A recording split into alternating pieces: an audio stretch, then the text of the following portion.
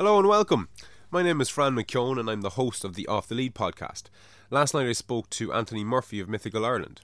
Anthony is a fascinating character, evident in every moment of this recording. I'll make sure to share all the relevant links to his social media platforms, where I would encourage you all to be guided down a Mythical Ireland-shaped rabbit hole.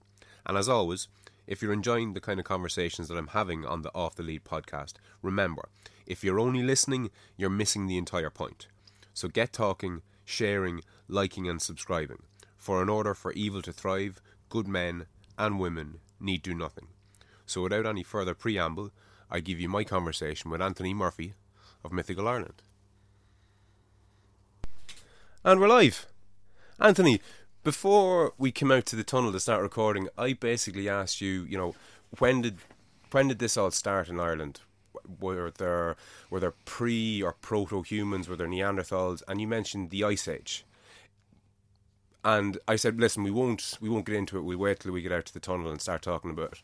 What did the Ice Age got to do with anything? Well, the Ice Age is a very significant event in Irish history because around 10,000 BC, so around 12,000 years ago, the Irish landscape was very dramatically altered by the ice, but not just the landscape, the humanscape, because, the archaeologists and the anthropologists tell us that there was no human life in Ireland at the end of the Ice Age. So you had very significant sheets of ice, which are carving out the landscape, and then all the meltwater washing everything away. So I don't know, I'm not an expert on this, but I don't know what happened to everybody. Presumably a lot of people died with the cold, etc. Some people may have fled the country and gone abroad somewhere. All we know is that pretty much there was no human life in Ireland from about 10,000 years ago to about 8,000 years ago. So if you go back, the first evidence of life in Ireland, human life in Ireland, is from Mount Sandel, which is near Coleraine on the north coast, and that's around 8,000 years ago. Sorry, 8,000 BC, I think. And before that, nothing. And we're told that those first Mesolithic, that's Middle Stone Age, so this is pre the arrival of farming and the builders of Newgrange, we're told that they would have come from Europe, or actually the most likely first influx after the Ice Age might have come from Wales or the Isle of Man or Scotland. And that's purely based on proximity, basically. Yeah. So in effect what I'm saying is we're all British in origin. Of course. Yeah, no, absolutely. And that'll wind up which is a head-blowing fact for us to start with, Of course. But just on the timeline, 10,000 years ago is fucking no time at all. At all. It's a very short time span. A lot of people have this idea of the Irish as a very ancient race. I think we've been, obviously, because we're an island nation, we've been separated from the mainland of Europe for a long time, of course. And we are different and we're very unique in our sort of culture and in our outlook. Yes, all that is true, but we're not genetically unique, I don't think. And of course, lots of studies have been done about that. But we're very young as a people, you can trace life on the African continent, for instance, back 100, 200,000 years at the very far further back than that probably. But in Ireland, you see, anything that existed in Paleolithic times, in the Old Stone Age, pre-Ice Age, was carved away by the ice or washed away by the meltwaters. So the problem is, you'll often have heard, absence of evidence is not necessarily evidence of absence. Yes. And so the fact of the matter is that there is a paucity of remains from pre-Ice Age times. Very little evidence. One piece of evidence is a 300,000-year-old piece of flint that was found by Professor Frank Mitchell, who's the late Professor Frank Mitchell, who was he was many things, an anthropologist and a geologist. He lived at Townley Hall outside Drogheda. He found a flake at a quarry in Drogheda at Mel, which he reckoned had been worked by human hands about 300,000 years ago. It's in the National Museum. 300,000? Yeah, 300,000. So, there was undoubtedly human existence here a long time ago. But the fact is that the Irish people, as we currently exist, were first seeded, as it were. The birth of the Irish people began only about 8,000 BC, so about 10,000 years ago. Okay, so whoever was knocking around on the island of Ireland were long gone. And on them being long gone, like, what kind of timeline are we talking about for the Ice Age?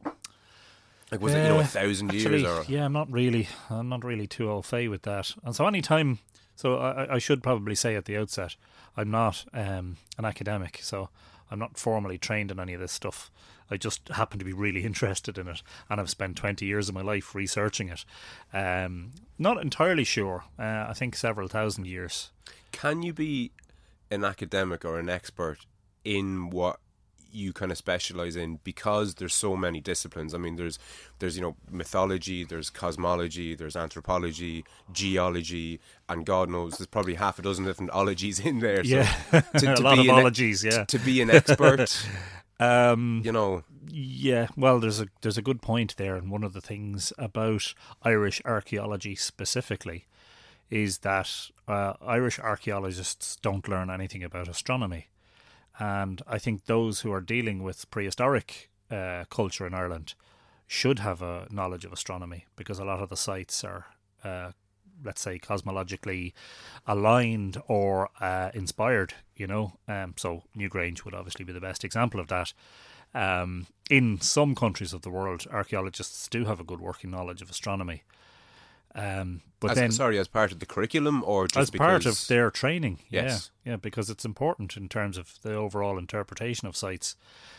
And the other thing then is mythology, which is the jury is very much out on in Irish academia. So you have some archaeologists who are very cognizant of the mythology, actually some who have written about descriptions in mythology that may or may not tie in with the archaeological evidence. And that's a very interesting area of research, but an awful lot of archaeologists kind of avoid it. So for instance, the very eminent and talented and very famous Professor George Ogan, who excavated Knowth for the best part of 40 years, a wonderful man, a very nice man actually. I know him, and actually used to go to Knowth while he was there, and got on very well with him. But he has produced 6 volumes of books about the excavations of Knowth, the latest of which is about the Passage Tomb archaeology, and it's a 900-page tome. It's massive. This thing is like a doorstep. It's huge.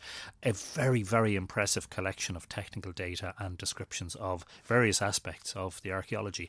Everything from the source of the stones and the makeup of the stones to, the dating of the bones and all of this stuff. But I have to say, I'm disappointed. Not a single mention of the mythology of Knowth and where Knowth got its name from, which is spoken about in the medieval manuscripts, the Dinshenicus, the old stories that tell us about the eminent places. And I thought that a little disappointing, even though the work is tremendous. It's basically a lifetime's work. And parts of it are tremendously technical as well, so it's not the sort of thing you would sit down with at night intending to read from cover to cover before you go to sleep. Just put it that way. But for instance, Michael O'Kelly, who excavated Newgrange, the very first thing he speaks about in his book about Newgrange, which I think was written in the early 1980s, was the mythology of Newgrange and the stories of Newgrange, the oldest traditions of it.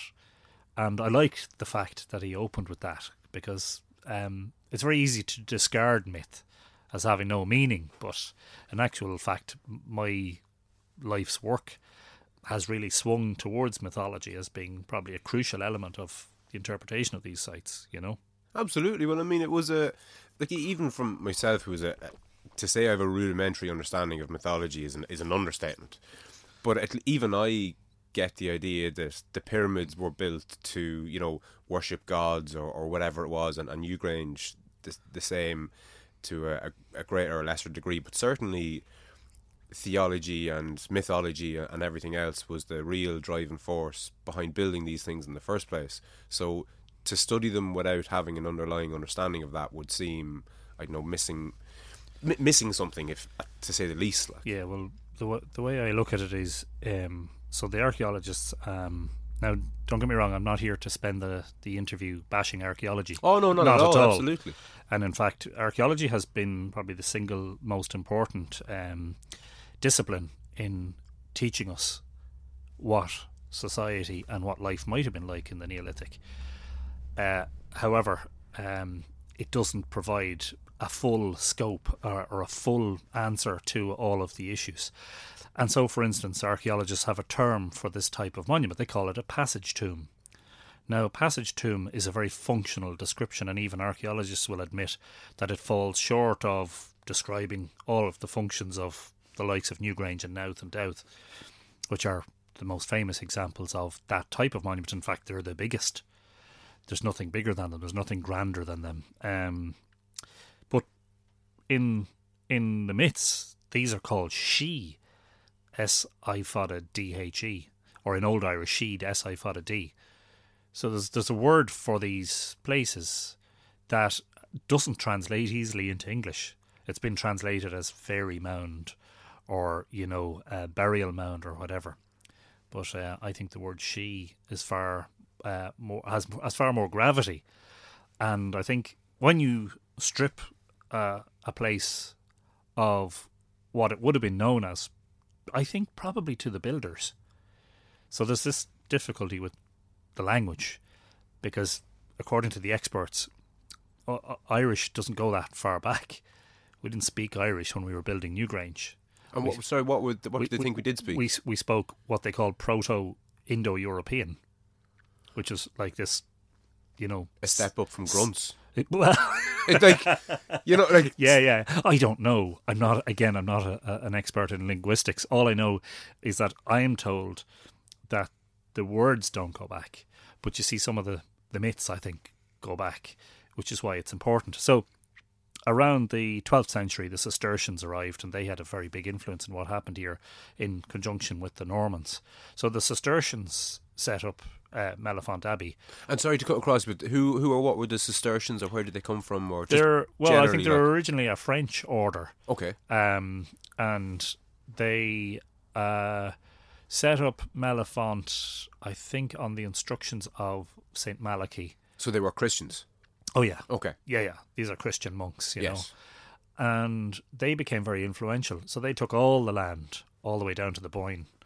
And they set up what were called granges or farms, to feed themselves and to keep their community sustained. Yeah. And as a result of that, there are several place names in existence right now, townland names, that are actually Cistercian in origin. So I'll give you some examples. Yeah, Newgrange is one. Sheepgrange, Roughgrange, Littlegrange. These are all place names in the vicinity of the Bend of the Boyne that are Cistercian. So when people go to Newgrange and they see the magnificence and the splendour of it, I don't think they appreciate the fact that the name Newgrange is actually a 12th century. It's only 800 years old. Yeah, of course. The original name of Newgrange, according to the manuscripts, was Sheed in Broga, or She on Vrue, as we might call it now. And it was also known as Sheed Macanog or Brug Macanog. And Macanog was Angus Og, who was the son of the chief god, who was said to have been born there in a miraculous conception, as it were, an immaculate conception of sorts. Anyway, I know I've digressed a little bit. I apologise if the viewer or the listener is being dragged left, right and centre. Every episode has been the exact same. We go off on tangents and down rabbit holes. I think the main point was that I don't think it is prudent to not ignore, but to not factor the mythology into your interpretation of a site. Yeah, of course. No, absolutely. Yeah. While at the same time, yes, absolutely, as I said earlier, archaeology has probably been the key discipline in terms of teaching us about things that we just simply didn't know about before there were excavations. So it's very valuable on the one hand, but it's not, let's say the archaeologist doesn't have a premium on the interpretation of the sites. And if you read an archaeological tome about any prehistoric site in Ireland, you've got to accept that this isn't the final word. Yeah, no, absolutely. Do you think that we need a new discipline nearly? Like a new ology Do you know that kind of way? Yeah, a combinology. Yeah, an all sortsology. Yeah, maybe. Yeah, but then having not been academically trained in any of this, I don't know what it's like to go through university and study anthropology or mythology or cosmology or whatever. All I know is that I think the whole reason Anthony Murphy and Mythical Ireland exists is precisely because there was a gap in the knowledge that hasn't been recognised or filled in by academia. You know, that there's a whole mythical and cosmological aspect to the prehistoric monuments that is not fully recognised, basically. Yeah, no, absolutely, and it came up in my last in the last episode with Ivor. We were mentioning, I think it was Göbekli Tepe, and even the pyramids and different places, which all would have been maybe not so much now, but certainly originally excavated and studied by foreigners, say, you know, Germans and English and Europeans mostly, I think, who didn't know the local mythology or didn't know the nuances of what it's like to live in a scorching hot desert, or, you know, closer to the equator, or to have a rainy season, and little things like that. And without that kind of local knowledge, which you obviously have, because sorry, are you born and bred in the Boyne Valley? Yeah, I was born in Drogheda. I've lived there all my life. Yeah. So you have that almost insider knowledge. Yeah, but then a lot of my knowledge is as a result of the fact that I'm a bookworm, you know. Yeah, more so than a genuine tradition, you know. Yes. Like, we don't have to go that far back until to a time when the oral tradition carried a lot of information from one generation to the next. So the folklore, for instance, the stories that were carried down from generation to generation, and that started dying out in the 20th century, which is why the Folklore Commission was set up, because it was recognised that the folk tradition was dying, and they needed to record as much of it as possible. That was a fabulous effort by a fledgling state that had no money, cash strapped.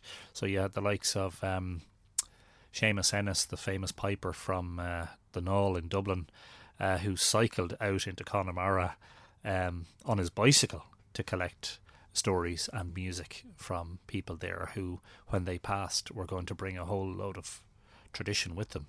I think he interviewed one gentleman in a place called, is it Glanske? I can never remember what its exact word. Something to do with it's like Glenishke. Anyway, this particular gentleman was a musician. He played the whistle, the penny whistle, you know. And he recorded 127 songs from this man that were sort of local to that area. Yeah, and would have been lost otherwise. And that this man could play without ever reading or without having written any of this down as musical notation. Yes. And Ennis was there to do that, you know, to actually write it down, to try and save it, as it were. Yeah, immortalise it. Yeah, knowing that these people were all going to die and that they weren't passing it on anymore, you know. So that whole aspect of our culture has died away. So I suppose it's a little bit of a disclaimer on my part that I don't come from a genuine tradition. My tradition is more academic, as in what I expound in my books and what I talk about in my videos and on my website. It's all stuff that I've learned. I haven't been taught most of it. You know, there isn't like an Aboriginal myth or storyteller in the Boyne Valley. I know what you mean. Yeah, you know, because you're not a 10th generation storyteller. No. I know. I have to say, I don't apologise for that, because you haven't picked it up directly from an ancestor source, as it were, doesn't mean it's not genuine. Of course. And the problem is a lot of this stuff has sort of languished in books and on vellum and manuscripts in museums and collections all around the place. And it is a little bit inaccessible, you know. Absolutely. Like, there's a fair amount of popularised translations of works in that. So if you really wanted to study it, you could get into it in a big way, you know, as I have done. And I'm still literally 20 years down the line, I feel as if I've only scratched the surface, quite genuinely. No, I'd well believe it. There's such a huge body of mythology and folklore in this country. Huge. enormous, almost unquantifiable. Yeah. And I think bigger than the classical world and bigger than any other collection of myths and folklore from around the world. Yeah, and I think it's fascinating to me that there are people like you that's reading the academic journals and dusting the cobwebs off books that none of the rest of us are ever really going to look at, realistically, not en masse at least, and putting it into books. So your books are presumably for a wide audience. They're not for academics. They're for the general public, say. No. You don't need to be a specialist to read them, of course. It might help. Like, so in the case of my first book, Island of the Setting Sun.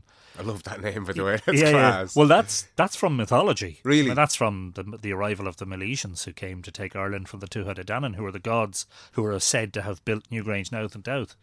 And the Milesians came from Spain to take Ireland from the Tuatha De Danann.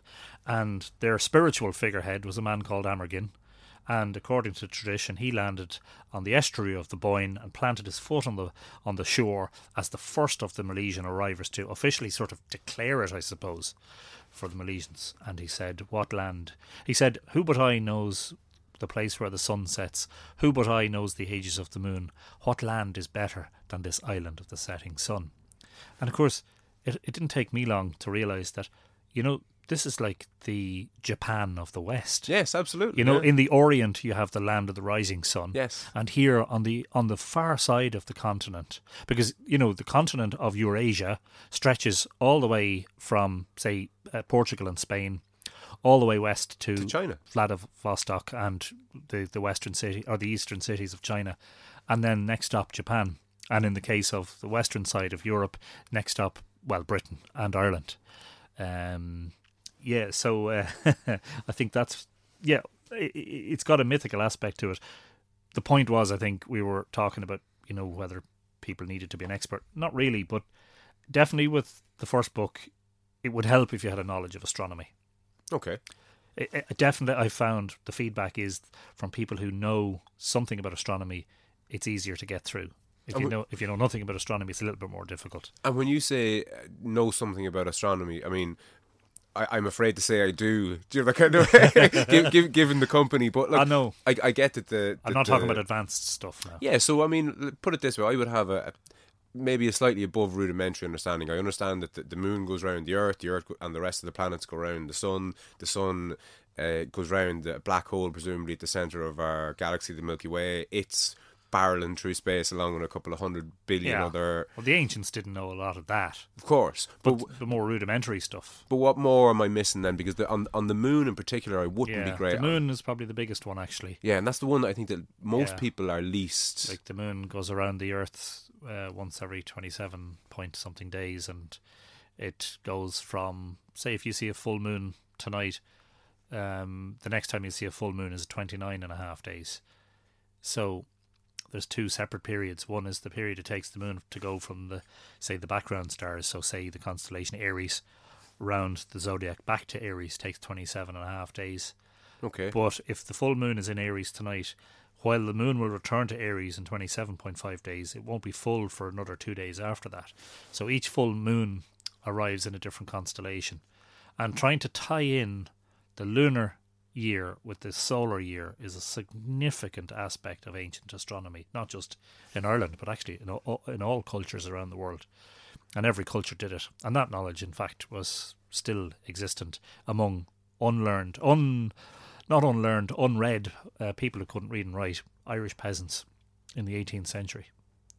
People knew about the complicated movements of the moon and the 19-year Metonic cycle and the eclipse intervals and the epact, which is how Easter is calculated. You know about Easter is the first Sunday after the first full moon after the vernal equinox. Yeah, well, it's tied to an astronomical date. Yes. And of course, that a lot of people think that Easter was a prehistoric festival anyway, long before Christianity, which shouldn't come as any great surprise because Christmas, after all, is very strongly tied in with the winter solstice and the birth of the new sun. Oh, absolutely, yeah. So that's probably the one that's missing. And the reason I think it's missing, well, the sort of astronomy we get taught today doesn't teach you that, because you don't need to know it now, because you have a clock and you have all sorts of ways of telling you what time it is. The natural way, you don't need to know it anymore. Of course. Presumably the people at the time, let's say Newgrange and the early people, they would have had to have been particularly in tune with the moon for the tides, for the comings and going out of the Boyne Estuary and that. So it would have had much more of a... Well, there you go. There's Amergin, who's the leader of the Milesian expedition, which sailed, so a Spanish armada of the prehistoric world, according to the annals, about 1700 BC. So Bronze Age, if you believe that it's a historical record of an invasion, which I don't think it is. Okay. It's a mythical invasion, but there are, of course, parallels in what really happened in Ireland. We are, as I said earlier, a maritime nation because we're an island. Of course. Until Dublin Airport was built, the only way in and out of Ireland was on a boat. Yeah. You know? Yeah, no, when you put it like that, yeah, absolutely. So we have an extraordinary maritime history and prehistory, even down to the people who built the great monuments, who fetched the curbstones, the giant curbstones for Newgrange and Knowth. Some of them weighing 5 tons.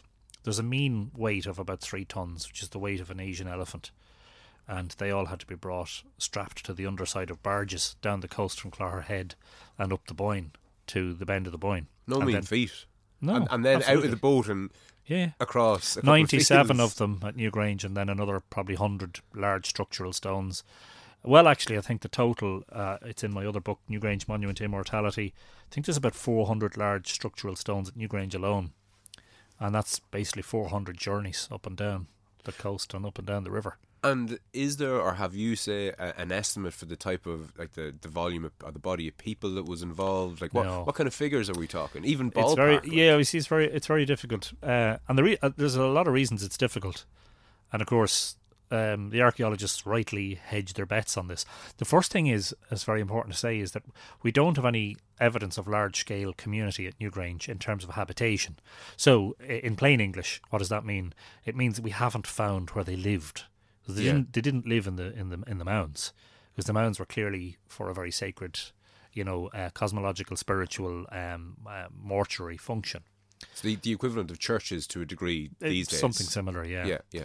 So we haven't found large scale, like for instance at Knowth there was evidence of a pre-Passage Mound house, an early Neolithic house, which might have dated to about 6,000 years ago, to about 4,000 BC. But we don't have any. We haven't found. Did they live in a village, or Yeah. Where did the community who built this actually live? So it becomes very difficult to figure out what size was the community. So you're down to all sorts of variables in an equation. How many people could whatever food was available in the Boyne Valley support, for instance, is a question. But even that's a variable because they had introduced farming. So what was the scale of the farming? How many fields or paddocks of grain were they growing? How many cattle did they keep? And down to then, because we know they fetched stone from Clogherhead, and we're pretty sure they brought some of the stones from Dundalk Bay, and it is speculated that the quartz at Newgrange came either from the Wicklow Mountains or from Rockabill Island. Now Rockabill isn't too far away, but it's still, maybe 20 miles. Yeah. A river and sea journey. Wicklow, that's an 80-kilometre journey. You have to get the stones down to a boat first of all, and then you got to get the boat up the coast. So it's very difficult to estimate the size of the community that was involved. And there's an emphasis recently in the archaeological research on a regional community and a regional effort. So you're not talking about 100 or 200 people based in the bend of the Boyne. You may be talking about a lot more people, who were based involved all over in the Leinster nearly. Yeah, basically. And then in that scenario, a community could have built it in a shorter time scale. What we do know is that there's evidence at Newgrange where the cairn material, so the water roll stones, which is what makes up most of the cairn, they're brought, and then there's a period of inactivity, and then you can see a layer of growth where basically, while they weren't building, there was a bit of grass growing and all that. Yeah, right. And then more stones. So there's a few layers where the work had stopped. The other thing is that the archaeologists tell us, and it makes sense, that the mounds were built at quiet times in the agricultural calendar. So there's times of the year when you're busy, you're harvesting, etc., etc. I presume our Neolithic ancestors had to be involved in calving and looking after the young cattle, Now, nowadays, most cattle herds are either calving in the spring or in the autumn. Or indoors whenever you want, basically. Yeah, exactly. These days. And of course, some farmers have mixed herds, spring and autumn calving. So there's going to be times in the calendar when you've got more spare time and you've got surplus food because you've had your harvest, etc., etc. And so the supposition is that there was a lot of building activity when the agriculture was quiet. But how long is a piece of string in terms of how many people were involved and how long it took? It hasn't been quantified, and I think there's a very good reason for that, because we only have very limited material evidence, and as I said, probably the single most important factor is that we don't know where the community lived. Yeah, on where they lived, and again, I don't even know where I'm getting this, but my understanding of kind of ancient Ireland was that it was pretty much forest from coast to coast, with the exception of maybe Connemara, where it was too rocky. So presumably early settlers here came up our estuaries and, felled enough trees to obviously light fires and build huts or houses or whatever they were living in, and cleared a certain amount of land to farm. Yeah. So does that line up with what you would have thought? Yeah, that's fairly accurate. Apparently, now if you take the experts at their word, obviously in the immediate aftermath of the Ice Age there wasn't much in the way of forestry, but apparently in the Mesolithic, around the time the first people arrived, Ireland was very heavily forested. I've seen it suggested that a squirrel could make its way from Malin Head in the north to Mizen Head, which I think is the most southerly point of Ireland, without its feet ever touching the ground.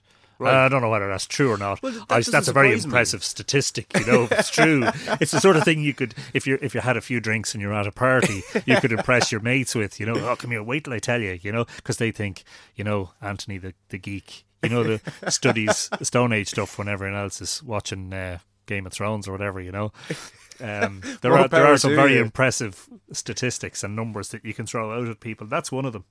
You're very right, by the way, about the deforesting. In order for the monuments to have been built, there has to be deforesting. And curiously, there's two references in mythology, in the Dinchanicus.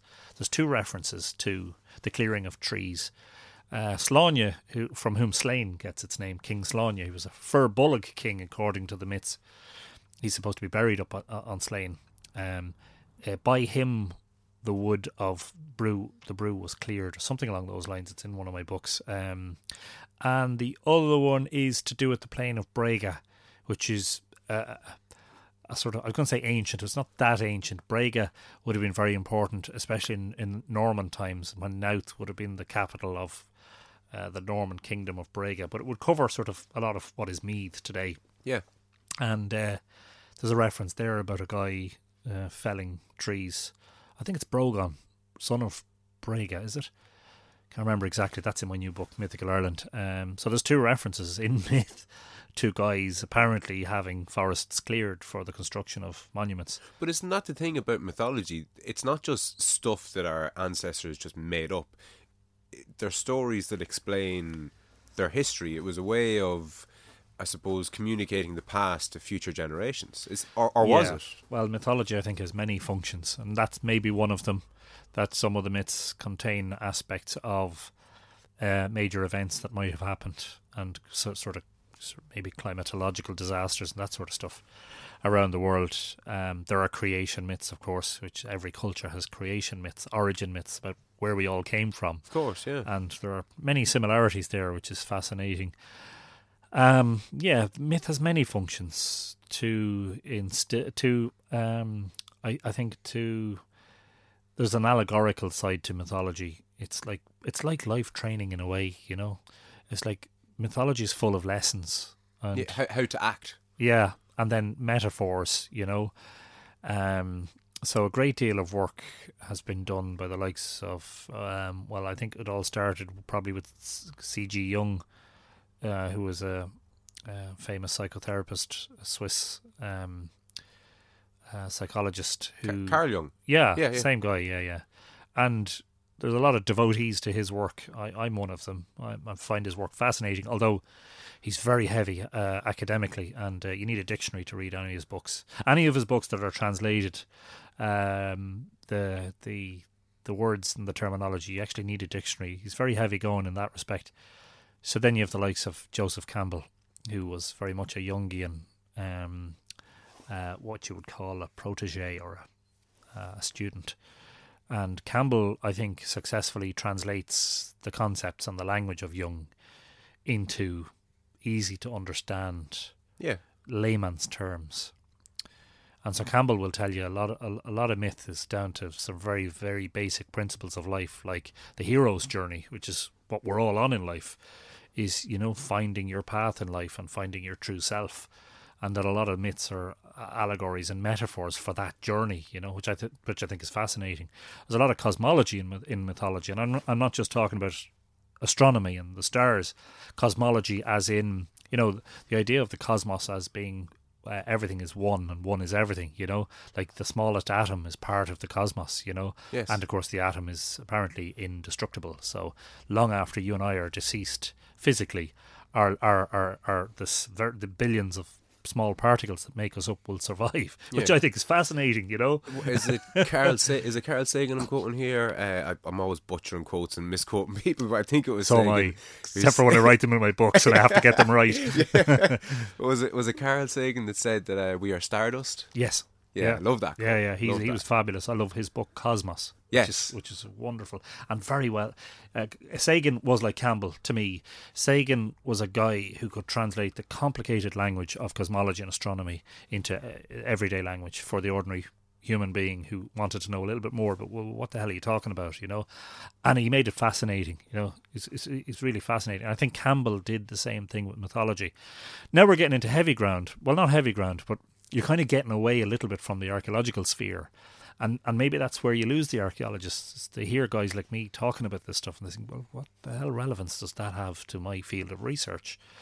And what they don't realise is that mythology can offer very keen insights into ancient cultures. It's just you have to let go of your preconceptions about mythology. You know, we cannot for definite say a particular myth. A lot of the myths are described as medieval because they're written down in medieval times. But of course, they predate medieval because they were passed down. They were passed down by word of mouth, the oral tradition, which is very powerful in Ireland, as it was in other parts of the world. So how does a myth... can I give you an example of that? How do we know a myth might be prehistoric?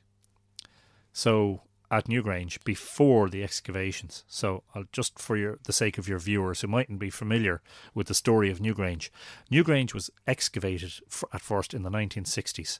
I mean, properly excavated. There were small little bits of excavation done before that, but significant work that was done at Newgrange to investigate it and to repair and restore it and to make it safe were carried out by Professor Michael O'Kelly starting in 1962 and running on until probably the early 1980s, certainly into the 70s.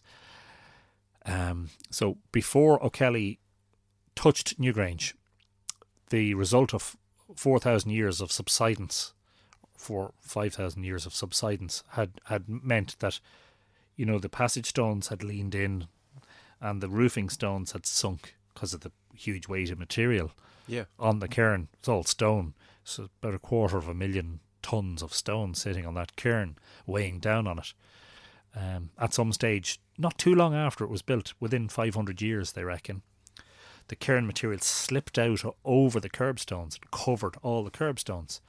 So you no longer had this delineating ring of giant curbstones around it, and also buried the entrance. And the archaeologists say it was buried for 4,000 years. Before O'Kelly's excavations began in 1962, there were people in the Boyne Valley who were able to tell him the sun shines in there at a particular time of the year, and it lights up a tri-spiral in the chamber. They were able to tell him that Newgrange was once covered in white quartz. All kind of later proven, say, after it was dug out. Exactly. And stuff about the gods and this, that and the other. But yes, all stuff that was borne out by the the repair and reconstruction and excavations. So one of the things that O'Kelly did that was very important was he restored what we call the roof box, which is this aperture, this opening above the doorway. And that was the one that allowed the sun in, that shines into the central chamber. So before O'Kelly's restoration, you couldn't see the sun shining into the chamber at Newgrange. That hadn't been witnessed for about 4,000 years. Yeah. And yet the locals were saying, well, this is what happens, you know. But that's the beauty of having a local man to talk to. That's the idea. What was Kelly's name, sorry? Michael O'Kelly. O'Kelly, well, sorry. he was attached to University College Cork. So I suppose in some regards he probably would have been considered a bit of an outsider. But he was, the way it works, everything's very parochial in Ireland, or at least it used to be, you know. But at least he had the foresight to speak to the local people. Yeah. You could easily see how he wouldn't have entertained what they had to say or not spoken to them in the first place. Yeah. And he carried out probably what was the most important act in bringing us Newgrange today as it once was.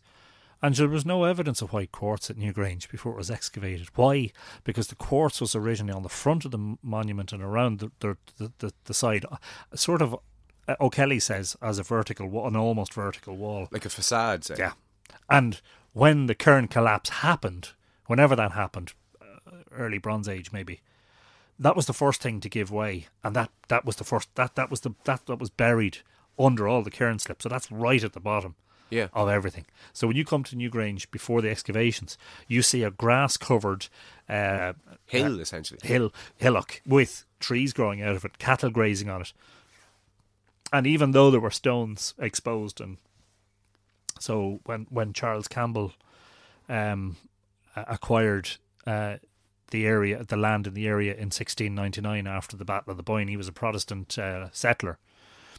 He ordered his servants to get stone from Newgrange to build his farmhouse and his buildings, and very shortly after they started robbing stone from Newgrange. It's just a stroke of luck, actually. They started to take stone exactly where the entrance was. So shortly after they started this job for Campbell, they discovered the entrance to Newgrange, and that was when the first of the antiquarians came, Edward Lloyd, who came along and said, hang on a second, lads, there's something very important going on here, and was the first to describe and draw the interior of Newgrange. Probably Campbell's labourers were probably the first humans to see the inside of that monument, certainly for centuries, if not for several millennia. Yeah. And yet, here you had the locals saying, you know, it was once covered in white quartz. Right. Now, there's a chapter in my new book that I would maybe draw your listeners' attention to, which is about this, this pre-excavation folklore. The chapter is called "The Archaeologist Who Unwisely Dismissed Newgrange Folklore," and this is an archaeologist who basically poo-pooed the whole thing. I'll read it to you. It's a very interesting quote. A coloured calendar current in Ireland in 1960 had in it a good photograph of the decorated stone at the entrance to Newgrange. This was accompanied by an account which needs quoting almost in toto as an example of the jumble of nonsense and wishful thinking indulged in by those who prefer the pleasures of the irrational and the joys of unreason to the hard thinking that archaeology demands. The entrance in the east was originally triangular, says this description, but is now changed for easy entrance. Formerly, it was necessary to crawl in, and progress was retarded by interference, stones compelling the neophyte to stoop and stumble. The rays of the rising sun at certain times of the year penetrate the opening and rest on a remarkable triple spiral carving in the central chamber. Like the Great Pyramid of Giza in Egypt, the Newgrange Temple was originally covered with a layer of white quartz and was a brilliant object of light for a considerable distance. Nudda, the first king of Tuatha De Danann in Ireland, and his master magician are said to have officiated here in the very, very old days. And so, of course, the archaeologist poo-poos the whole thing, says all nonsense, and then O'Kelly goes and excavates it and finds out that actually some of it's not only true, but it's quite remarkable. Yes, the sun shines in there, and it doesn't shine directly onto the triple spiral, but its light does light it up. And then the other thing, which I think is very significant, is, well, what do you know? At the bottom of this cairn slip material, there's a layer of white quartz, which couldn't have been seen before that. But if you believe the archaeologists, on the one hand, they're telling you this collapse happened 4,000 years ago, and on the other hand, they're saying, well, poo-poo the folklore, sure, it's a lot of nonsense. Yeah, yeah. But the folklore says there's white quartz there, and the archaeology proves it. But it's quite extraordinary, really. It is, isn't no, it? it is. It's fascinating, and I think that's the problem with academia generally. Like, in secondary school you learn a bit about everything. Then in you go off to college and you learn a bit more about everything in a bit more detail, and then it gets narrower. You get tunnel and narrower. vision, don't you? You do, Yeah, and that's great, because sometimes you need a guy to go to carbon 14 date this thing or whatever the hell it is, and that's fantastic. But that's why I said kind of at the outset of this, do we need a mixology of all these different things? A holistic discipline, one that takes an awful lot of other disciplines into account. Yes, absolutely. Yeah, I think so, yeah. And I think we're entering into a golden age of what you might call kind of citizen scientists, or something like that. Like, you're a bit of a citizen scientist to a degree. Yeah, well, I hope so. I hope we're not retarding, which seems to be what's happening in certain parts of the world, where there's a movement against expert knowledge, Yeah, I think so, yeah. And the conspiracy brigade, who want to believe that the earth is flat and that the monuments were built by aliens. Yeah, what do you think all that is? Is that a pushback or what is it? Yeah. Is that a pushback against elitism? Yeah, I think it's probably a refusal of certain people to, in the Jungian, there's that Jung again, Carl Jung. Yeah, I'm a big fan. Jungian outlook, it's probably a refusal of certain individuals to basically confront themselves and what's in them and their own shadow. And the pushback in a lot of cases is against their own deficiencies rather than, it's a form of jealousy, I think, in a way. Anti-intellectualism, Yeah. People who want to believe that airplane pilots are spraying us with chemicals, Yeah. and who say that the earth is flat, and who vehemently defend that position. And when you tell them, but sure, there's millions of pictures of the earth from space. Oh yeah, they're all faked by NASA to go along with this conspiracy, and the moon landings were faked, and blah blah blah. Actually, the only conspiracy that I really believe is that there was more than one person involved in killing JFK. Because the evidence actually points towards it. Yeah. And sure, all you have to do is look at the footage in the immediate aftermath as to where all the people in Dealey Plaza ran to. They ran to the grassy knoll because that's where they heard the shots coming from. Yeah. Well, I think the worst thing about conspiracy theorists generally is that they take attention away from the real conspiracies, because people do conspire, and there are conspiracies that really need our attention and our knowledge, but they get lumped into, the moon landings were fake and the earth is flat and all the rest of it. So it kind of draws your attention away from genuine conspiracies. What's sad about the whole situation is that the likes of, say, for instance, on TV, you have the likes of people who are popularising science and that, science-based research. So you have the likes of, I'll just throw out a couple of examples. So Carl Sagan, that we spoke about, was fabulous for that. David Attenborough has been a fantastic proponent of the Earth's natural world and the ecosystems that support it. Brian Cox, and before him, Patrick Moore in Absolutely, my day, yeah. who was one of the Sky at Night. Was that Patrick Moore? Such an old-fashioned sort of geeky gentleman. But, monocle and all. Oh, loved him. He was my idol. Yes, well, if you look up into the sky at night, you will see a very bright star in the south. That is serious. I just loved him. I mean, he was old-fashioned and like the English gentleman and all that. But he was a gentleman. In fact, I never communicated with him, which I regret. But any of my friends who did got letters back from him, typed. Oh, fantastic. Yeah, personal. Like he spent a lot of time communicating with people, But anyway, my point was, despite the presence of all these people extolling, science and proper research, you have these brigades of people for whom all of their research is done online on websites that support their view, and who don't have the maturity or the intelligence, I think, in some cases, to accept that there might be an alternative viewpoint to theirs. And There's a lot of sort of ram it down your throat sort of stuff going on online. It's very disheartening, actually, because for all the advances we've made, there's a significant proportion of these people. That's the thing, I think.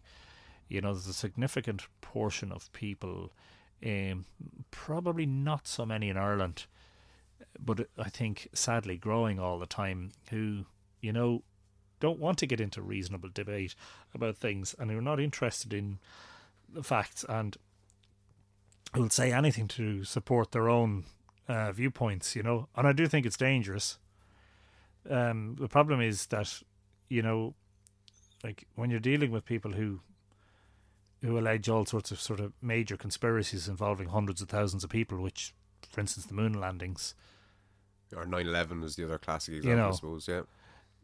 Well, how do you deal with that? How do you rationalise with these people? The answer is you don't rationalise with them. What needs to happen? I don't know, but I think that's part of the effect of not having a mythically rooted community and culture. So just to expand on that, just in case your listeners are going, what the hell is he talking about? What I mean is that you don't have to go too far back in Irish history. So let's just take Ireland as an example. A couple of generations ago, people were still telling stories. Communities were, broadly speaking, close-knit. People look after each other. And that stems, I think, from ancient times, where communities were small, where everybody had to look after everybody else. There were the usual priests or holy men and women and shamans looking after the community. And one of the ways that the community was nourished was through its myths. So myth provides a very, very important grounding function. And one of the things, as I said earlier, is that myth is a psychological thing. It's a psychological tool, as it were, whereby you're taught the lessons in life through the allegory of myth and the mythical symbol and the mythical vision. I believe, and I agree wholeheartedly with those who would say that in Western culture we've lost our myth and we've lost our mythical voice. I think that's part of the reason that we have this dichotomy, this huge variance between the learned people whose knowledge should be sacred and then the unlearned who insist that they're entitled to their own voice and their own opinion, etc., etc. The problem is that associated with that, there's a move towards nativism and xenophobia. Yeah, tribalism, nationalism, all the rest of it. So I've had to be very careful myself with that, because I realised that certainly in some of my earlier work, if you read it, you might get the feeling that I was quite patriotic. You might, yes, I believe there's something unique about Irish culture, of course. Yes, I love Ireland. Yes, I want to preserve that. But at the same time, you have to kind of live for the times that you're in. Of course, yeah. The point is that, one of the points is that the fact that society and culture has changed, and technology has improved, and the way we live our lives has improved, does not mean that mythology should suddenly be irrelevant and defunct. And I don't know if that makes any sense to anybody out there, but I think that part of the difficulty for Ireland right now, and I can only speak for Ireland, is that we so we've given up on our spiritual life because we tie it in with organised religion. Yes. Which is one of the fundamental problems. Yes, absolutely. Of the modern world, is that people have heaved against religion. They've moved against it. They've rebelled against it for very good reason, in my opinion. Yeah, absolutely. Along with the scandals, the fact that the mythical image of the church, the images that religion provides us with, have lost their relevance. The way I would phrase that is, and this might be a bit harsh or unforgiving, but I see organised religions as having bastardised our mythological stories. Are innately human stories that, like you said it earlier on yourself, that continents separated by oceans have the same or relatively speaking, the same mythologies. We were all thinking the same things. We all had the same hero myths, the same flood myths, the same kind of virgin mothers and such. And the fact that we all came up with these kind of independently, to me at least, shows the innate trueness of them, if that makes sense. Mm-hmm. And I think that organised religions, all of them, have played their part in destroying them to a certain degree, in keeping it theirs was the right one and other people's one was the wrong one. And I would have been a strident atheist all my life and would still be a devout atheist, but over the last number of years I've gotten very much into the beginnings of the stories, the essence of the stories, and I think they're critical to a functioning society. I think that's a Jungian approach, if I'm not mistaken. Yeah, and actually probably more so Joseph Campbell. I think Jung's sort of pioneering work was the fact that he realised that what he was saying and writing was going to appear to be mystical. Yes. And he was speaking to a scientific and academic community. Yes. And they were going to say, this guy thinks he's a priest, you know. And he knew that. And so one of the things that he did was he looked into world mythologies, to find the facts to match his intuition, which I think was something that he said himself. I need to find the facts to prove my intuitions, you know. So he was a guy that followed hunches, but definitely needed to find the evidence. And he found in mythologies, those common streams that you speak of, these things that are in far-flung, disparate nations, you find the same images coming up in mythology and the same storylines. Yeah. Why is that? Of course, the likes of, there's a guy called Witzel who has produced a huge tome on world mythology that I've read quite a bit of, and it's very interesting. Maintains that was a migratory pattern, that you can trace the myths around the world as the migrations occurred, whereas Jung said no, that they stemmed from this thing that he called the collective unconscious. Yes. And I think in essence what that is it's you know, he uses the word psychic and people's psychic lives quite a lot, which makes them sound mystical, but I think it's the idea that these are things that go right down into the depths of us as humans, these images that spring up from each of us, which appear to be individual but in fact are collective, you know. And I think in terms of the world myths, you have this sort of modern movement away from mythology, and to get back to the reason we went down this avenue was to do with religion. I think part of the reason that religion has become unpopular in certain cultures, because remember, there's still a lot of religious people in the world, and quite devout, and we shouldn't take that away from them. We shouldn't denigrate them for it, although at the same time, a great part of what went wrong with the church is because the church became a political body. Oh, absolutely, yeah, of course.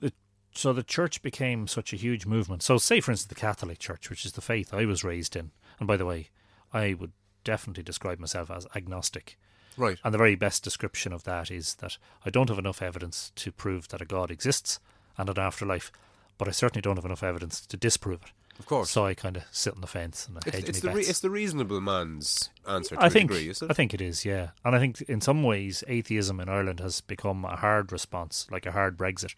You know, a hard Chexit, if you call it an exit from the church. You know, a hard Chexit, where people have said priests were paedophiles and they abused children. Therefore, all religion is bad, and I don't believe in God anymore. And I think that is a very, very serious overreaction to, and I'm not saying that's necessarily the case in your own situation, or I don't want to generalise. I just think it has been a hard exit, as it were, from spirituality, which is different to the church. And one of the big problems with the how do I say that word? Demythologization of society. I just invented a word. I must contact the Oxford Dictionary when this is finished. One of the problems is that religion insists that the metaphor is not a metaphor. Yes, it's literal. It's literal. And the central warrior, as it were, spiritual warrior, the central icon of our faith was Jesus. Yes. And how did Jesus talk to his friends? In bloody parables. Yeah. Symbolic language. In other words, I'm going to tell you a parable, and that parable is designed to help you sort of lead a good life kind of thing, to provide you with an example. Did the story that he gives in the parable actually happen? No, it didn't. He's just given it as an example. So what does the church do? Everything that the Bible says is literal. And so they tried to force on us the idea that the earth was only 6,000 years old, and there was a guy called Adam and there was a woman called Eve who was magically created from Adam's rib. Yeah, the world in 6 days, he rested on the seventh and all that jazz, yeah. So if we kind of fast forward or move across to the Irish mythical sphere, do I believe that the myths are stories of real happenings? I think they are in some cases. Yes. But you have to look upon the myths. Well, each one has to be treated differently, of course, because each one is different.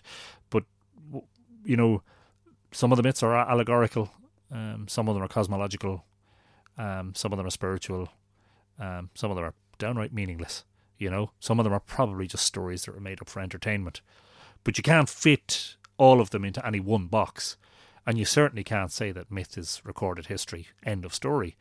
And that has been one of the major problems with organised religion, is here is the metaphor and the myth that we've given you. This is our mythology, because that's what, ultimately, you have to be careful, I don't want to offend anybody, but to me the mythology is, the Bible is largely mythology. But to some people it's so sacrosanct that it's, to them it's to describe it as mythology is a form of heresy, you know. It's a denigration of their beliefs, and it's a belittling of their ideals and all the rest of it. And look, I'm not here to offend anybody else either. No, you know. But what's the halfway house if there is one, you know? Because on the one hand, you had a very devout Catholic population here for a long time. And look, let's call a spade a spade. Some of that was undoubtedly tied up with the political situation. Yes, of course. You know?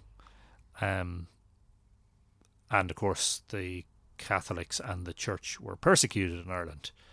So, you know, what doesn't kill you makes you stronger kind of thing, you know? And so, yeah, you only have to look at the churches in Drogheda that were built in the 1880s, like St. Peter's Church in Drogheda, and you stand beneath it and you look up and you go, wow, this was built before the mechanical digger and before health and safety and before all of the modern techniques. And the rest of it. And look at those stones and the way they're all cut, and look how the whole thing is formed. It's fabulous, you know. So I think religious zeal is very important, but religious zeal, don't forget, also drives nations to insanity. So people are going to say, Anthony, you're contradicting yourself, because earlier on you said that part of the difficulty that Ireland is in is we've lost our mythology. Yeah, but I want to make sure that people understand the difference between religion and spirituality. So religion is very much an institution made up largely of men telling you this is what you should think and this is how you should behave in order to attain some sort of existence in the afterlife. Or else. Which there's a threat there, isn't there? Of course, yeah. The blazing fires and all the rest. Yeah. Spirituality is very much the Campbell-esque idea, Joseph Campbell, where Campbell said, you know, too many people, when they reach the edge of a forest, they see a pathway through the forest and they want to follow the pathway because it's instinctive and it's natural. You just want to go. If you're going to go through the forest, you might as well walk on the path that's course there. Of least resistance. Yeah.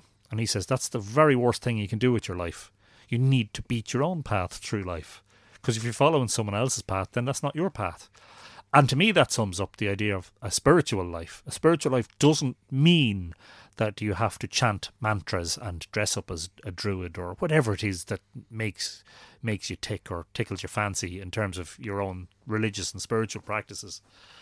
The difference is that in a spiritual life, you actually become an individual, which feeds back a little bit into the Jungian idea of individuation, which is not what people think it is. It's not necessarily that you become a holy person, or that you become an ascetic and a hermit and detach yourself from your community, or that you become some sort of a, like, the theologians, the hierarchy in the Catholic Church, for instance, who are able to back up everything they say because it's all written down in books and in the Bible and this, that and the other. So they're very academic, and they're able to back up their arguments with fancy words and fancy quotations. I'm talking about somebody who just doesn't want to go with the flow, but at the same time doesn't just adopt a position out of opposition. A position of opposition. Yeah. A supposition, an apposition. Let's think of as many Ishan words as we can. Sorry, I'm getting sidetracked. No, the point being that in my own spiritual life, I had a wake-up call which came with 9/11. Okay. And that challenged my faith. Initially, drew me in desperation to try and cling on to whatever little faith I had and to try and make that come true for me and to give me some nourishment through times of crisis. So I would have suffered from depression and quite a bit of anxiety. But I found it didn't give me any nourishment whatsoever. Your faith? Yeah. Okay. Sorry, I don't mean to ask you a too personal question, but you were religious, say, or not massively so, to be honest. Okay, but no. you believe? Did you go to mass, say, or like did you believe? No, when I became an adult, really, I stopped going to mass. Right. I just at that time kind of said, well, this is the only thing I kind of have grown up with, so I need it to help me. Yes. But I felt like, and I described this to friends and relatives in the intervening period, I felt like I was entering a cave and shouting for help, and that all I was hearing back was the echo of my own voice. Right. I got nothing from it. Yeah. Nothing. No nourishment whatsoever. And around that time was when I was really starting to read about Irish mythology. So this whole journey has been fascinating for me because it's been a personal spiritual voyage for me, which I don't think you ever reach the end of your spiritual growth, by the way. Yeah, you may agree. Maybe there are certain holy men and women in the world who do attain a nirvana, as it were, a point of apex in their spiritual life where they feel that they're so close to God or whatever it is, divine life, that they can't ascend any further and then they die. Fair enough. But I don't think you'll ever sort of, as a human, I don't think your spiritual growth ever ends. Well, what does that mean to your ordinary guy on the street who's listening and saying, what is he talking about? I'm talking about the Matrix. Red pill, blue pill. I'm talking about getting out of the system. The system. Now, this sounds like a conspiracy theorist, going back to earlier on about chemtrails. I'm not talking about a conspiracy. I'm just talking about finding your own path through the forest. What is it? What are the things as a human being that make you feel fully alive? In my case, there's many things. I mean, photography and writing and being out at the sacred sites and the monuments, being out in the landscape, playing music, all that sort of stuff. The things that I do for enjoyment. Yeah. And how does that enter a spiritual realm? But the most spiritual experiences are sometimes very profound, but sometimes they're very banal. They're always personal, though. Personal, Yeah. Exactly. Because, like, one man's Damascene conversion is another man's road to hell, Yeah. It's like, what was my conversion? Well, my conversion was a sort of a deconversion, actually. And this is something I do dip into in my new book, Mythical Ireland. There's a personal aspect to it. I kind of lay bare my soul a little bit in an effort to just expel this stuff from me, you get it off your chest sort of stuff, Yeah. Like when you've been in the traditional cultures of the world, in the likes of Africa and in other places, probably in Ireland too, you always have a shaman. And a shaman, according to Campbell, is not necessarily somebody who just has become a sort of a holy man or a holy person out of right or birthright or, out of some particular distinction because he has a particular aptitude for learning. A shaman in many cases is a guy. Now, look, I have to be honest. There's there's definitely a sort of a male bias, isn't there? When we think of shaman, we think of men, don't we? Oh, of course, absolutely. Well, men, we have to acknowledge the possibility that in prehistoric culture, women had a significant sort of spiritual role. And the other thing is, but if you read the mythology in Ireland, there are very important male deities and there are very important female deities. So there's a pantheon. It's not monotheistic, which is another problem, by the way, with religion. But if you go back to, let's go back to Campbell and the shaman.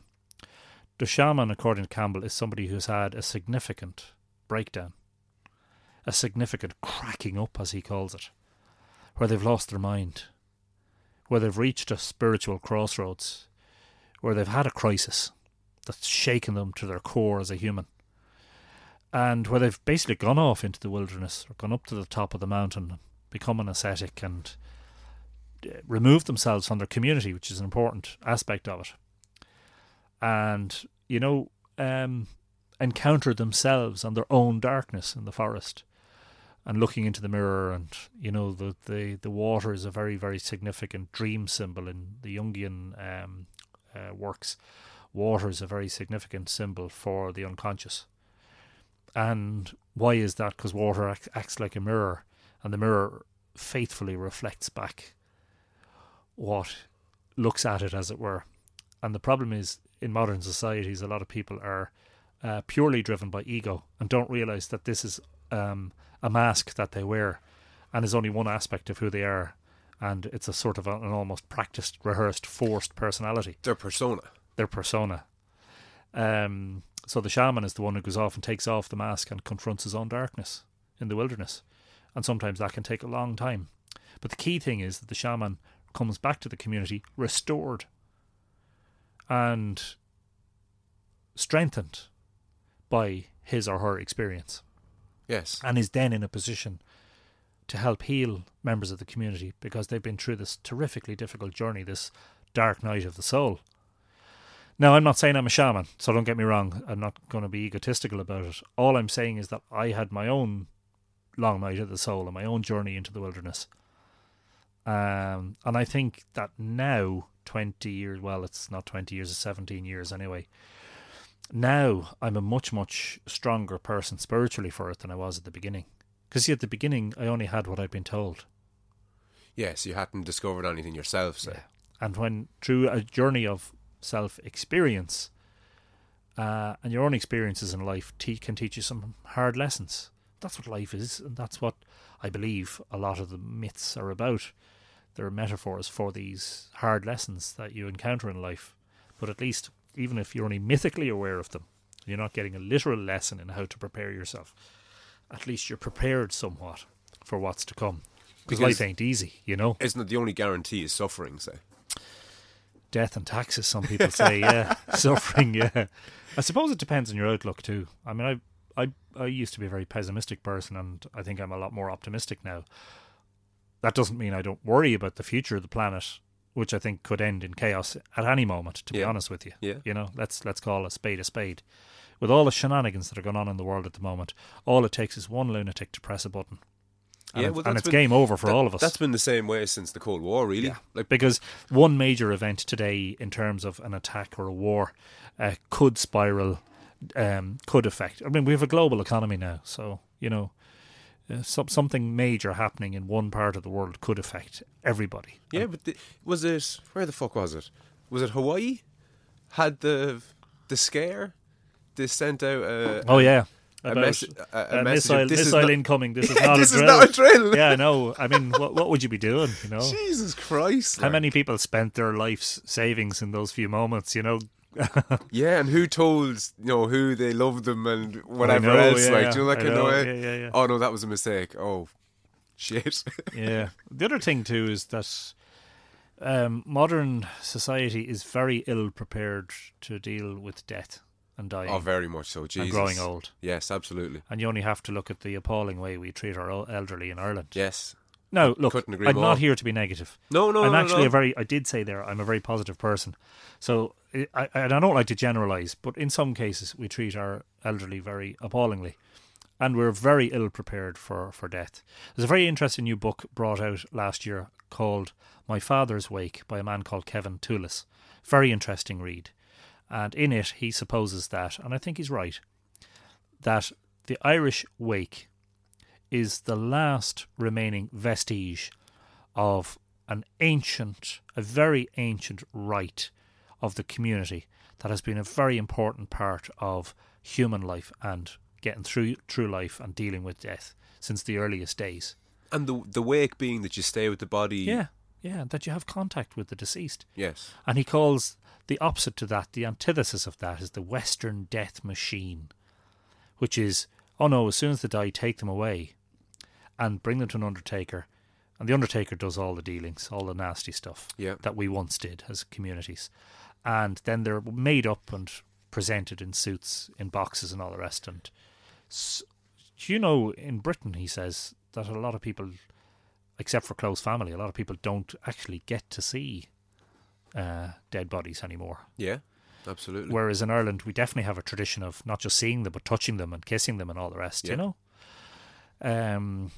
Now in the Neolithic, at the time of Newgrange, I don't think a lot of people who are alive today could deal with the way the dead were handled in the Neolithic. Because a lot of the burials in the passage mounds were very fragmented. Some of them are cremated and some non-cremated. The remains that have survived today. Mm-hmm. Okay. They were processed. So there's a little chapter in my new book about it. They were dismembered. Okay. Cut up. Yeah. Burnt. And then fragmented somehow further. Okay. Before all of the little bits and pieces were carried into. Like today, we go to a thing called a crematorium.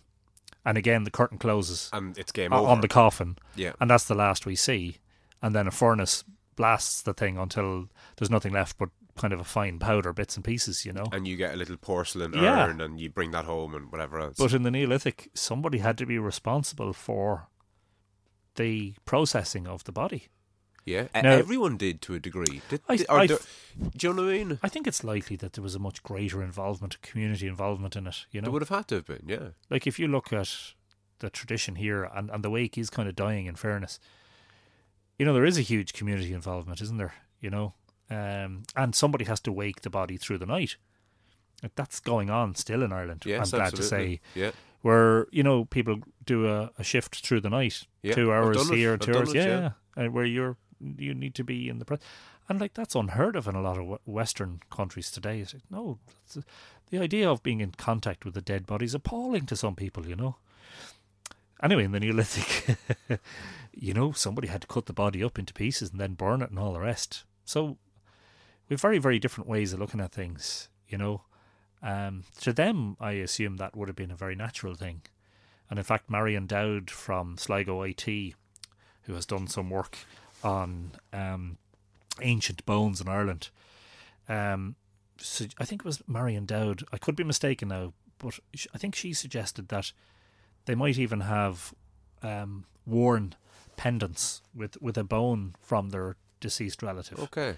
That like a relic. That's kind of like cool, the religious relics, Like an actual part of your dad, your granny, or whoever it was. But that idea is disgusting to a lot of people now. Yeah, I could the see, idea I could that see you how would that would be. Carry a bone around with you, Yeah, it's revolting. sacrosanct. Yeah, but so we just kind of have moved on so much. I think life has become very clinical in some regards. If you look at the system, and again, this is matrix stuff, but not conspiratorial. I mean, it's just the nature of the system that we've made is such that it is a system. It's robotic in nature. It's like a machine. Yeah. And we have become like machines. Yeah, traffic lights. And when we become like machines, what happens? We act like machines. We lose our mythical voice. Yeah. We're no longer spiritual and mythical beings. We're robots. And what happens then is that people crack up. And the system can't deal with that. The system just wants to drug people who crack up. It doesn't want to effectively deal with them. Yeah, give it a term. He is, a mental illness, call it what you will, and here's the pill for said mental illness. And then out the you door. see there's such a huge stigma around the area of mental illness in Ireland. Yeah, massively Well, so. that's Still. because historically we haven't been able to deal with it. Because historically, if there was something wrong with you, you were punished for it. Yeah. Now, that stemmed undoubtedly to some extent from the religious orders. Yeah, that's our kind of our recent history, say. You know. But I think it's very difficult for people to latch on to the idea that re-engaging with our mythology can somehow help them. And this is where you have to be careful. Some of the people who follow Mythical Ireland are, New Age types and are a little bit away with the fairies in more ways than one. I don't want to denigrate anybody because everybody's different, And I've encountered some really, really lovely people. But when you get talking to them, there's some very, very strange ideas, So people who looking from the outside appear to be very normal and very healthy people and very friendly and very nice people. But then you find out they have very peculiar views on things. Like they might be mad conspiracy theorists, or they might think that aliens built Newgrange. There's absolutely no evidence for that. Yeah, yeah. I have to be careful in my work not to... I try as much as possible to back up what I say with some sort of evidence. But undoubtedly some of what I've written might come across as being a little bit new agey. And I think there's a resistance to that in modern society. And it's the same resistance that religion has encountered. It's the same sort of resistance. People are saying, well, we don't believe that Jesus died. Why would God punish his son like that? In fairness, that's a good argument. Yeah, of course. What father that you know of, which of your friends would willingly sacrifice their child's life? I couldn't begin to imagine it. And see them tortured. Yeah. Even though apparently it's for some greater good. But these are the type of questions that I asked as an 11-year-old, and I got insufficient answers and just went, this is bullshit, and just lost faith with it, for want of a better term. The problem is, and the real problem is, that nobody stopped and said, hang on, this is just a metaphor, and this is the meaning of the metaphor. Yes, it's all about sacrifice and whatever else. Mm-hmm. It was used as an image that had real vitality. In other words, you were taught that this actually happened, and that if you don't believe it, well, there are serious consequences. So there's always a threat. And I believe that threat-based religion is a big part of what's wrong with society now. Because we couldn't deal with all this threat. We have enough of a threat hanging over us. It's called death. Yeah, absolutely. We're all going to die. That existential angst. Yeah. And this is something I talk about in my book, Newgrange Monument to Immortality. And one of the reasons I called it that was because I believe that the Neolithic people believed that life was immortal, that after you left the body you still had vitality, your soul went somewhere. And this is evidenced by near-death experiences, or at least that's if you accept the near-death experience as evidence of a crossing over. But certainly a lot of people who have had positive near-death experiences, it's been a very sort of life-affirming and life-changing event for them, But you've been taught that, no, this is actual history. This man died so that yours, and all that, and all that, and all that. And transubstantiation, the turning of the bread and wine into... Bread, yeah.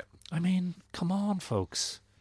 If we only just realise that it's okay to speak metaphorically and allegorically and to speak in symbol. Symbols resonate with human beings. We are naturally drawn to symbolism. We make symbols and patterns out of things where they're not there. It's called pareidolia or pareidolia. Pareidolia, I think it's called. You might see a bunny rabbit in the clouds. Or you might see something in the bark of a tree that looks like the face of a man, and then a religious guy will say it's Jesus, and another guy will say it's Buddha or Hare whatever Krishna. it is. Yes. And never the twain shall meet. What about the person who just goes into the forest and says, I just want a moment of calm? I find that, so I might be describing myself here.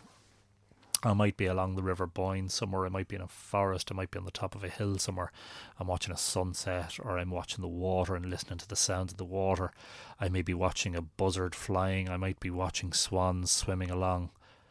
And in those little moments of my life, I have encountered eternity, where you just want to freeze that. Yeah. That moment is all eternity for you. It's like, yeah, you've suddenly realised that you're at an apex in your life. In your spiritual life, you just feel, wow, yeah, I'm having quite a profound little moment here. I'm out in nature. I'm away from the system. I'm not on the rat run. I'm not in traffic. I'm not running to an appointment. I'm not trying to prepare a report for my boss. I'm not trying to pretend to be somebody I'm not. I'm just out here in my own skin, on my own terms, in nature. And you know what? It feels bloody good. And how about that being a spiritual life for somebody? No, absolutely. That resonates. How is that not more profound than believing that a human being was sacrificed by some god 2,000 years ago so that all our sins may be forgiven and all the rest, and that we might attain eternal life? Why not, try and encounter some sort of a spiritual existence on your own terms, without the framework of a church or a body of people that says thou shalt and thou shalt not, which is very much the language of religion. You will and you won't. And if you don't, this is the punishment. And if you do, this is the reward. Well, feck that. How about I have my spirituality on my terms, which I think is what I've decided. But the one thing I didn't do was to consider atheism, because I didn't, for me personally, number one, it wasn't an intellectual response. And number two, it wasn't in tune with my own sort of instinct. I couldn't declare everything spiritual to be dead because of certain happenings. See, humans are humans at the end of the day. And you'll see all sorts of stuff about the Word of God and all the rest. But the Word of God was written down by men. Yeah, no, absolutely. So what's the difference between the guy that says he's writing for God and the guy who's a New Ager, for instance, and who's channeling information from beings from another planet and says that they've got all this advice for us and all these warnings for us? So which one should we take more seriously? Well, I would be sceptical of anybody who told me that they had any answers, never mind all the answers. Do you know the kind of way? I think the little of your work that I've dipped into, because I consciously didn't really go deep into looking at, reading your books and watching all the videos, because I wanted to speak to you here from the viewpoint of somebody listening, not from the viewpoint of somebody who was already very familiar with, you say. Yeah. But that idea, that what you mentioned there about kind of finding peace with yourself, and you could phrase it as almost being one with God, say, in that moment. I think people are yearning for that.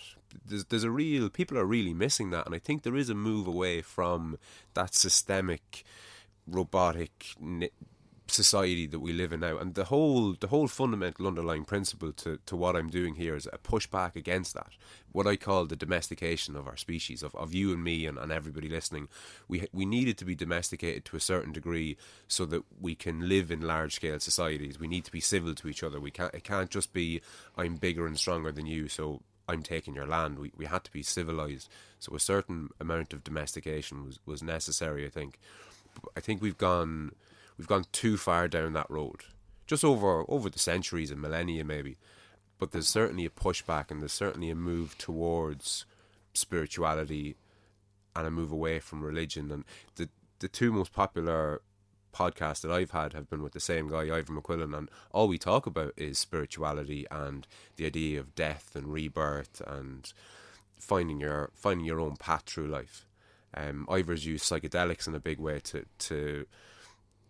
to navigate his way through life, and would be an advocate of experimenting with substances that alter your consciousness to get a better understanding of yourself. And there's a real resurgence in this type of conversation that we're having.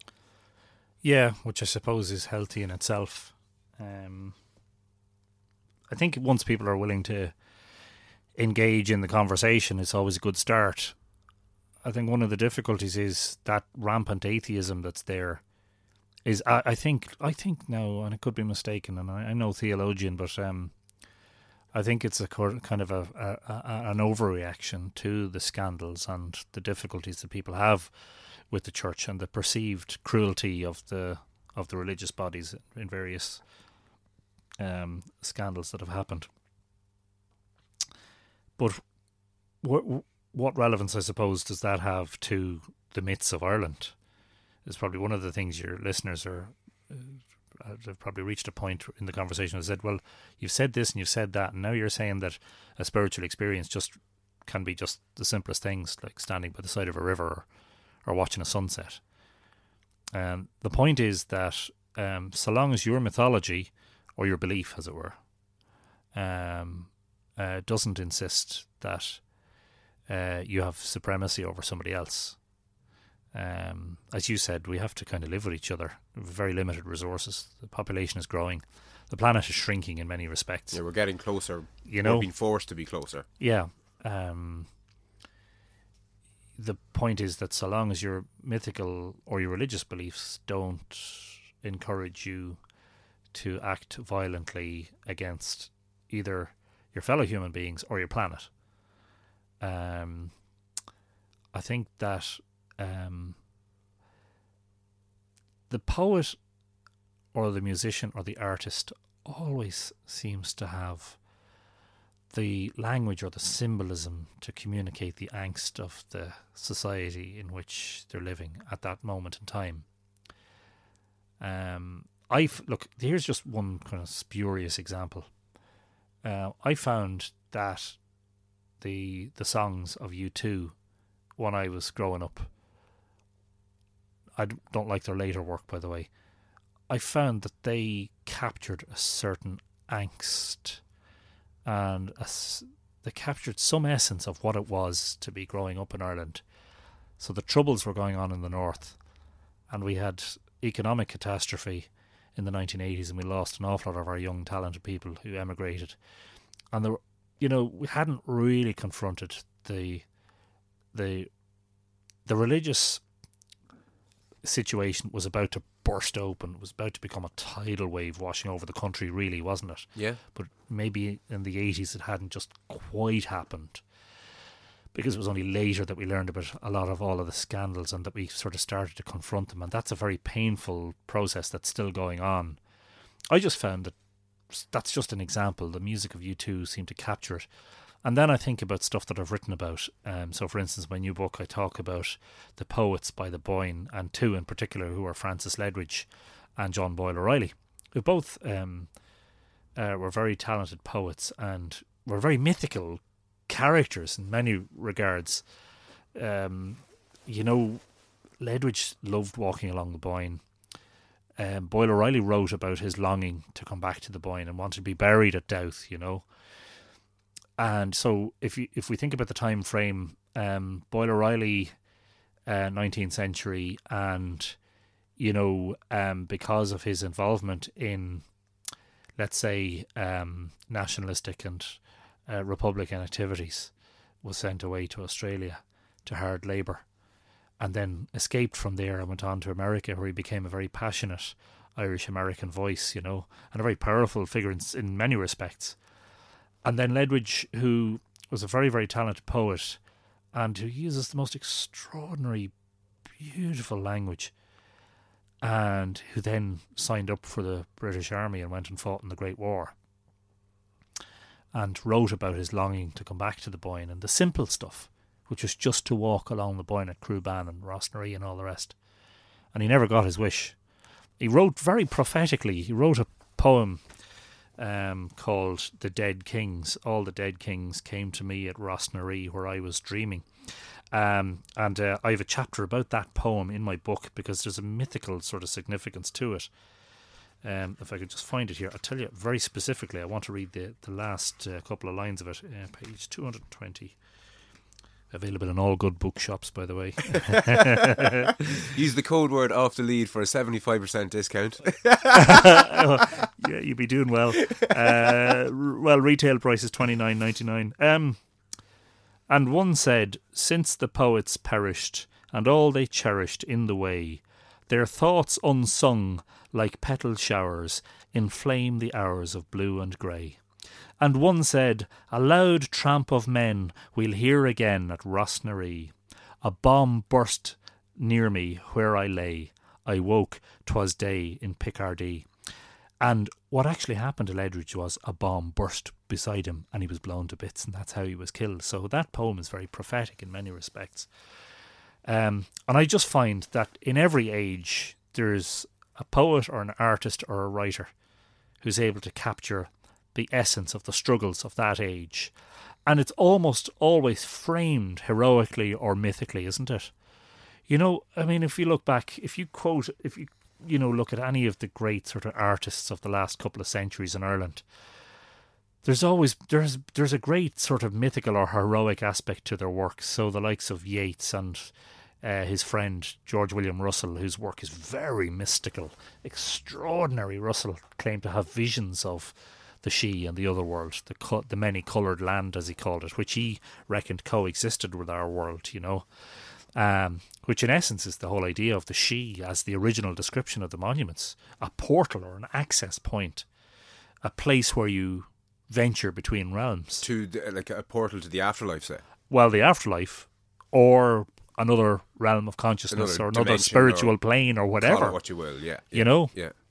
And I just find that in every age, there's the artists and the musicians and the poets are the ones who are able to give voice, as it were, to the struggle that's going on. I think that we overcame the worst of our bestial nature, as it were, with the conflict. You know, the conflict in Northern Ireland, which, when I was a kid, dominated the daily headlines. Yeah, atrocities almost every day, and all of the murders and all the tortures and all the stuff that happened. And we now find ourselves, having moved on beyond all that and all the religious scandals, we actually now find ourselves in a very sort of place, a very spiritually bereft place. Yeah, I couldn't agree more. We're in a vacuum now. Yeah, big time. Yeah, big time. Okay, economically we seem to have done well. Of course, we crashed the economy. And by the way, the politicians didn't do that. And neither did the lawmakers, and neither did the banks. The ordinary people of Ireland are largely responsible for that. Yeah, there's a very controversial remark. There's a very controversial remark. There's a 4-hour podcast in itself. Yeah, well, let's not open that can of worms. We'll get you back for that one. But, you know, there has to have been a public to have been complicit in all this. So they were the people who were buying houses, or trading up, actually, in a lot of cases, to totally unsustainable mortgages. How did they think they were going to last? You know, all that. They were sold a dream, but again, you know, anyway, we won't. No, not today. So apparently now we seem to be doing, but that's only a facade, of course, because a lot of people aren't doing well economically, of course, and a lot of people are living on the breadline and on the line of poverty. Yep, soup kitchens are on the rise. Even considering all that, and outside of all that, our spiritual health as a nation, what's it like?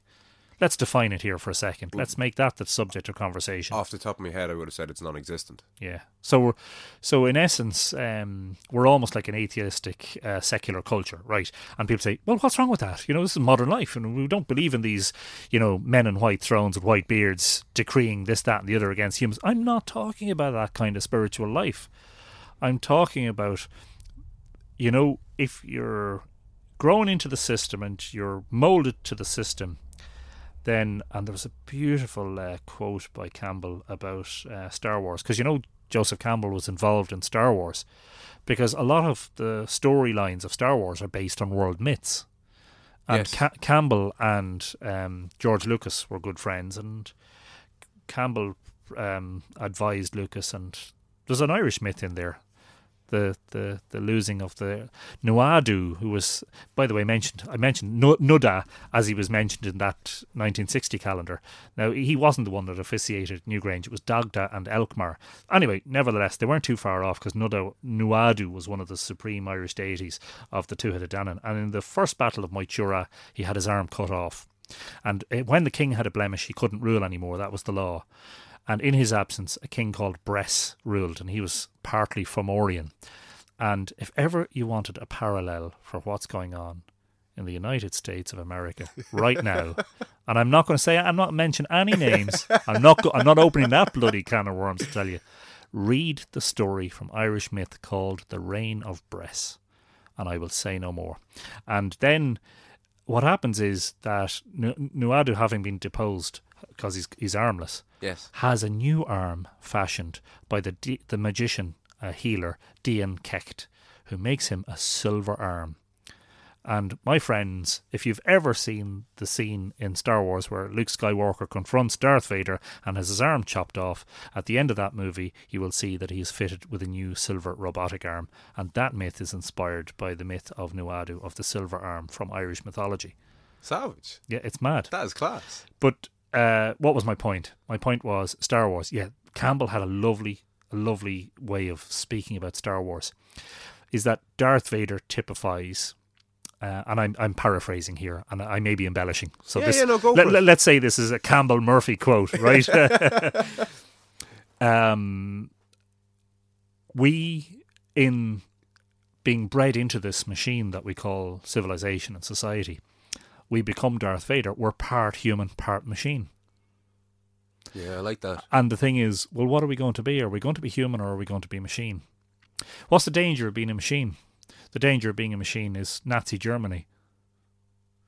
We just all march towards oblivion. Deferred responsibility or diffuse this responsibility. You do your bit.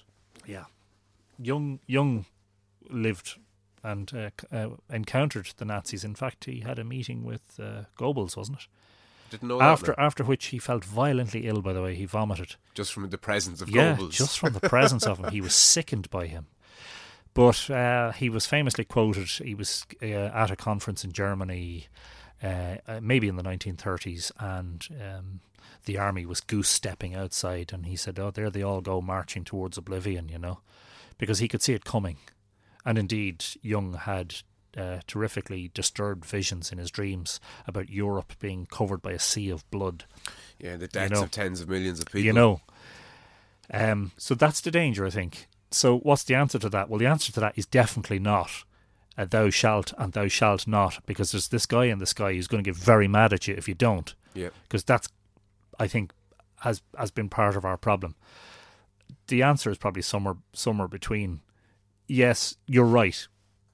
We need to have a machine to serve our needs. But what are our needs? If our needs are purely material, then the machine will be a purely material thing. If our needs are organic, the machine will be an organic thing. If our needs are spiritual, the machine will be a spiritual thing. It needs to be like a chimera. Is that the word for it? It needs to be a sort of a mixture of things, Yeah, symbiosis, maybe, or... Yeah. Excuse me for not having the correct terminology to hand. But I tell you, I am one of those people who... regularly commutes up and down the motorways to a job in Dublin.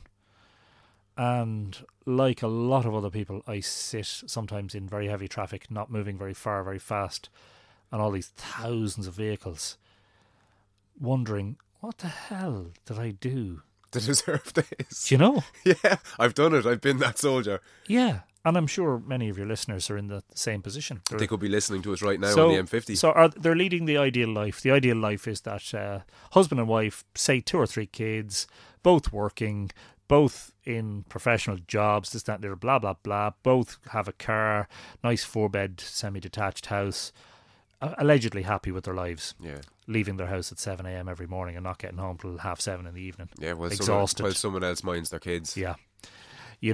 So... that's the machine for me, and that is the antithesis to my spiritual life, which is the quiet moments by the Boyne or up on the hill watching the sunset, or it's the antithesis to not just your spiritual life, but to a spiritual life. Like how could you be? Well, there are some practitioners who say that you can enter a state of calm, and you can have your heaven in any place if you really want to make it. I can't say yay or nay to that. All I can say is that in my own experience, I very much have to have the sacred space, as it were, which can be as simple as just being in a forest, or being in the Boyne Valley, or being at some sacred site or monument, or watching the stars somewhere at night, and just it's really, really simple, So, for instance, if you've ever seen the film Invictus, Nelson Mandela spent, what was it? Was it 26 years of his life? The best part of 30 in anyway. In a tiny cell. Yeah. and Invictus summarises his defiance, his will to become a heroic, epic, mythical character who is unfortunately trapped in this little box, out of the night that covers me, dark as the pit from pole to pole. I thank whatever gods may be for my unconquerable soul. And I just think that's so powerful. That's Mandela. That's Invictus, which I'm not sure who the poet was, but that was one of the things that he apparently read and spoke as a, it's one of the things that kept him sane. And is there an analogy there, do you think, to modern life with all its commuting and all its bullshit to the cell? We're in that box. Yeah, we're in it. Of course we are. Okay, it's comparable. It's not a physical copy, but in many respects, it's the same thing. Yeah, it's analogous there. You're in a box, aren't you? Well, the way I've been phrasing it is that you're on the lead. On the lead, yeah. On the lead of society. And again, getting back to the whole premise of our conversation here and the other conversations that I've had and the ones that I'm striving to have, it's all about getting people off the lead. It's just wakening people up, I suppose, that there is an alternative to X Factor and Coronation Street and, pints of Heineken at the weekend and whatever has been rammed down your throat in HD, in Ultra HD, fucking 4K. And you need to have the newest TV. And of course, the advertisements pop up to tell you that you need this TV to watch because the one that you're watching on isn't good enough. And so therefore you need to earn more money and put more by and you need to work harder and blah, blah, blah. Yeah, and don't forget the pension and the life insurance and all the rest of it. All very, very, very important. Yeah. Of course, none of that was relevant in Stone Age society. But at the same time, look, I'm not suggesting for a second. I'm always saying to people, you can only live in the time that you're living in. Well, I love this time period. I think this is the golden era of everything. I do think that we're very fortunate. If only we could work towards the common good all of the time, we could achieve so many brilliant, brilliant things. But we're driven to conflict so much. It's like, guys, at the end of the day, we all, as President Kennedy said, we all share this small planet. We all breathe the same air. We all cherish our children's futures, and we're all mortal. Yeah. So, on that basis, why the hell don't we all just have a big group hug, and just agree that you're different to me, and you have different opinions to me and different outlooks, but that's okay. That's all right. So long as you don't threaten to kill me, or you don't, physically harm me, or deprive me of, for instance, my way of life, or my food, or my natural resources that I need to live, then we're okay. But for some reason we're driven to conflict, Yeah, why can't we all just get along? Like it sounds a bit arty-farty and airy-fairy, but I mean, never was a truer word said, really. Like, why can't we just all get along? And there's an impediment to it, which is a sort of a natural human thing, but unfortunately it's a lack of maturity on behalf of a lot of the leaders of today who are so obsessed with their own images and their own egos, they don't realise. Well, I think the idea of having a career politician, I think, is inherently wrong. So once you become a career politician, your job is to get re-elected, and that never serves the people you're supposed to be serving at all. Yeah. And we could be on the verge, let's be honest, we could be on the verge here of a very major catastrophe. How so? Politically or socially or economically or all of the above? I mean, there's the drumming up of a lot of hatred and division and xenophobia and blaming, looking outwards for the cause of the problems of an individual or a society. Yeah, no, I think you're right there. And the most urgent work, according to Young, of our age, is the looking inwards. Yeah. And it's not being facilitated. I think people are looking for people to blame, but that comes from being inherently unhappy. Which ties in with the argument, which would make another 4-hour interview about we are responsible collectively for the collapse of the Celtic Tiger economy.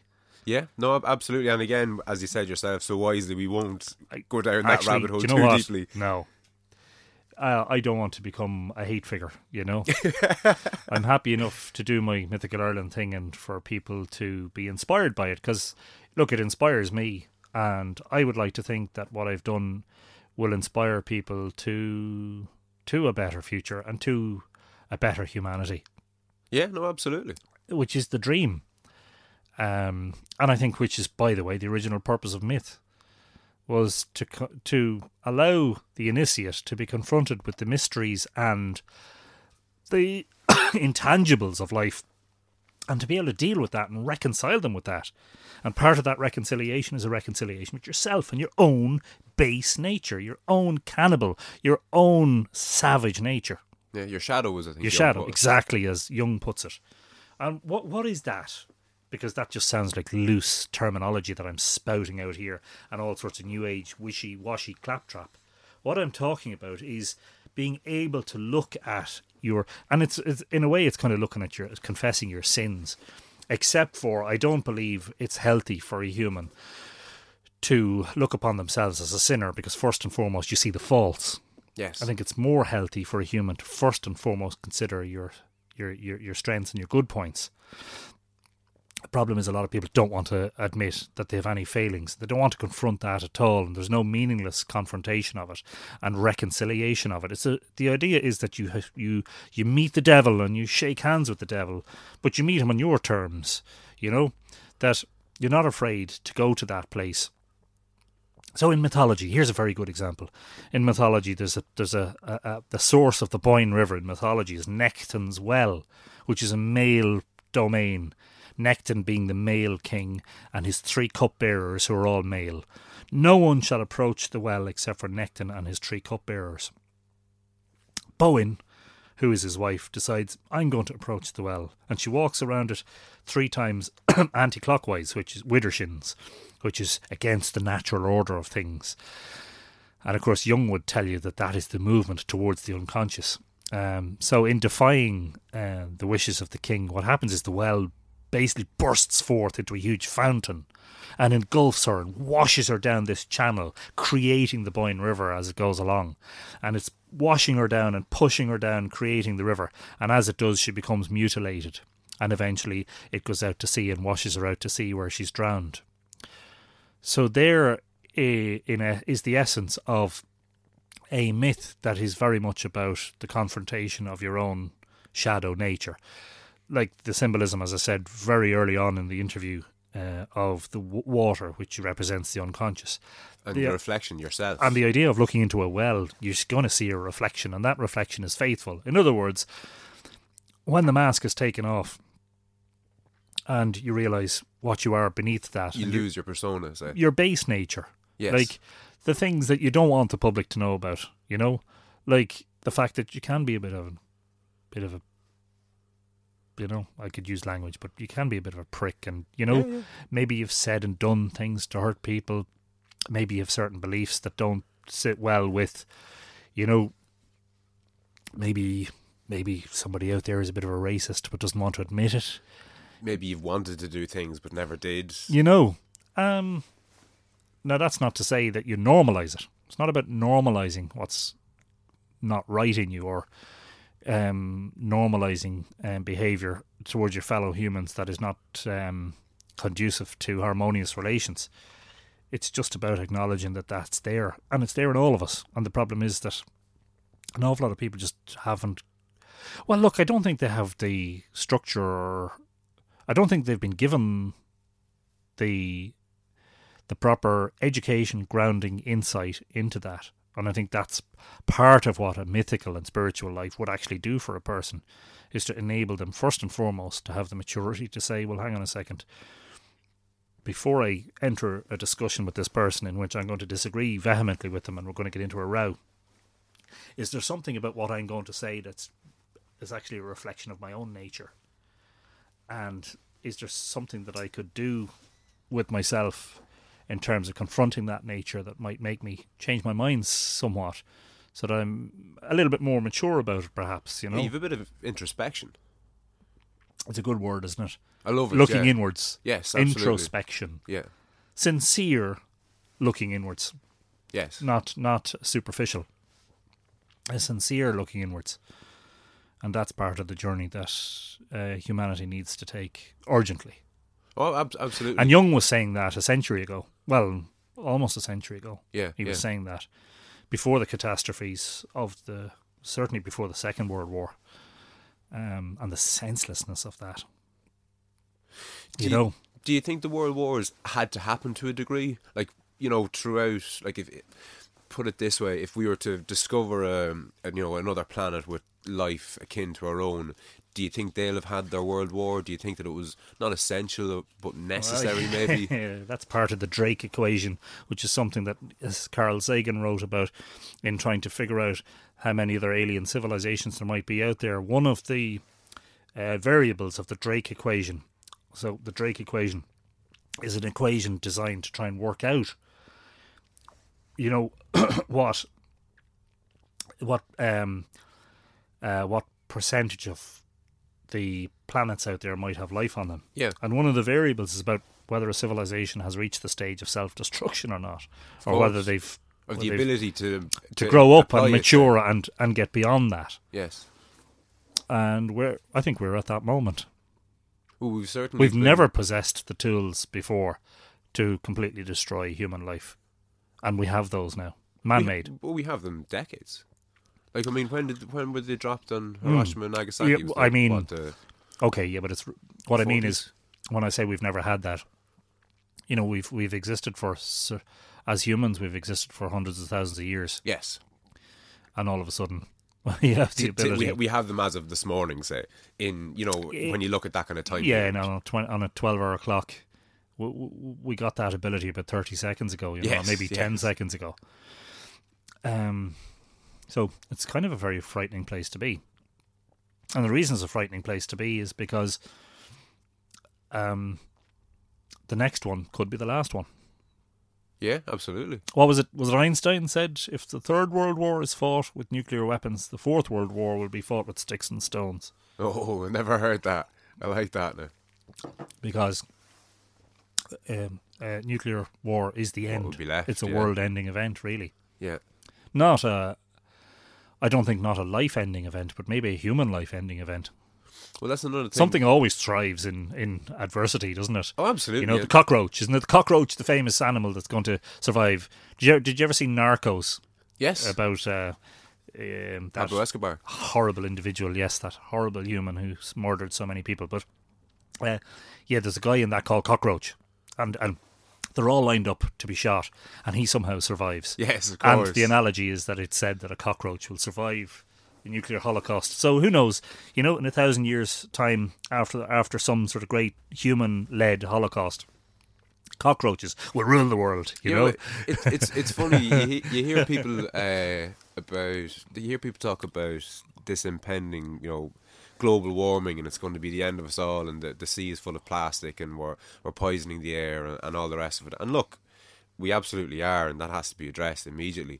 But this notion of that we have to save the planet, I think, is just a bit comical, really.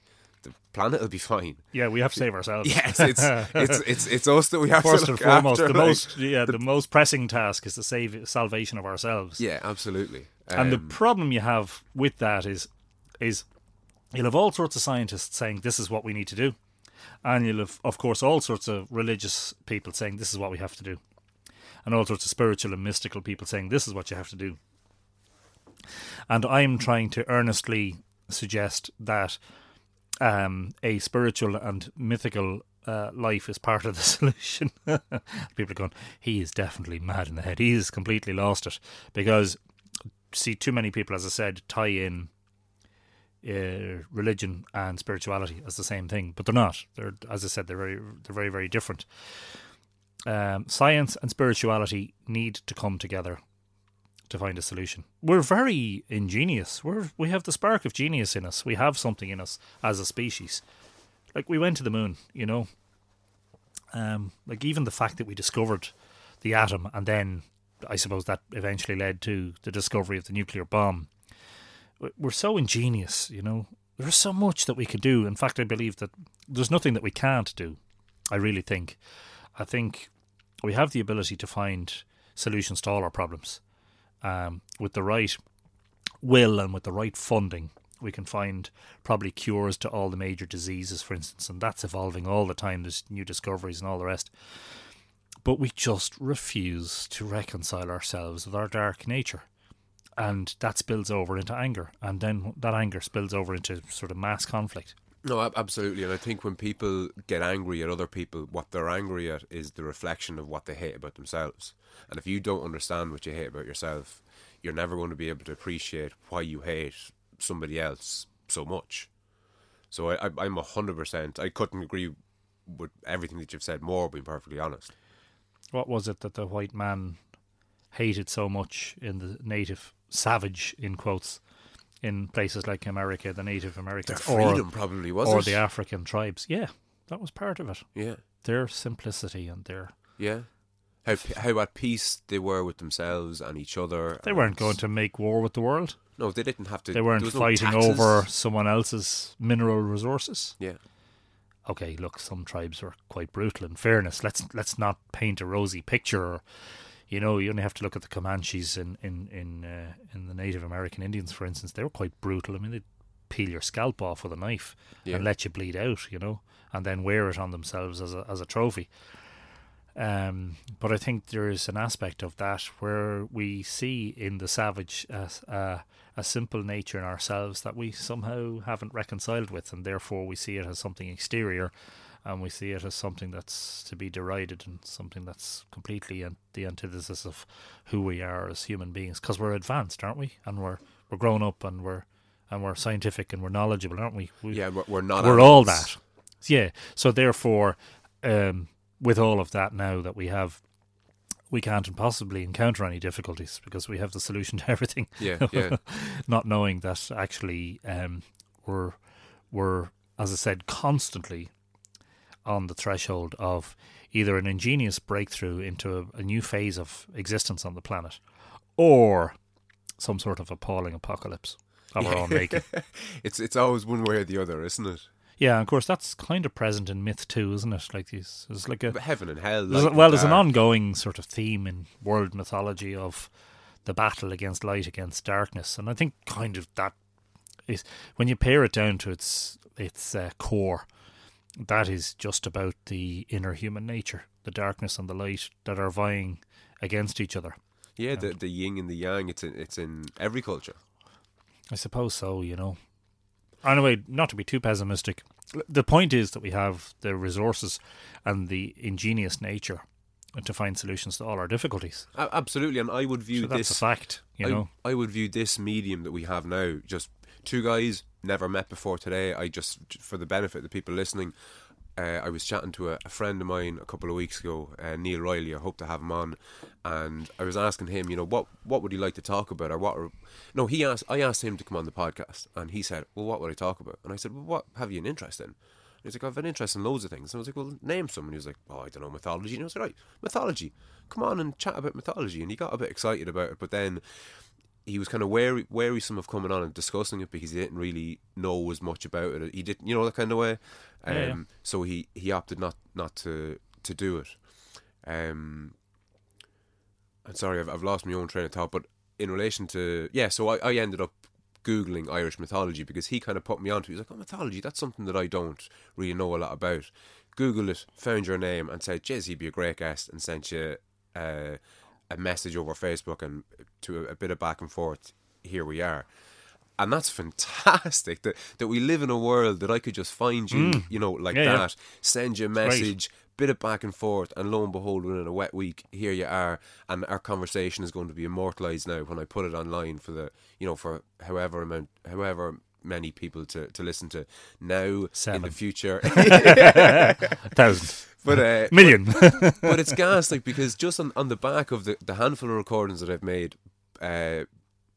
advertised, for want of a better word, on my own personal Facebook page, it's reached over 3,000 people in 28 odd countries, like, and the reach that has is just phenomenal. And you've what, 40 odd thousand people following you on Facebook. Like, yeah. That's enormous reach. That's reach the world has never that's seen great. before.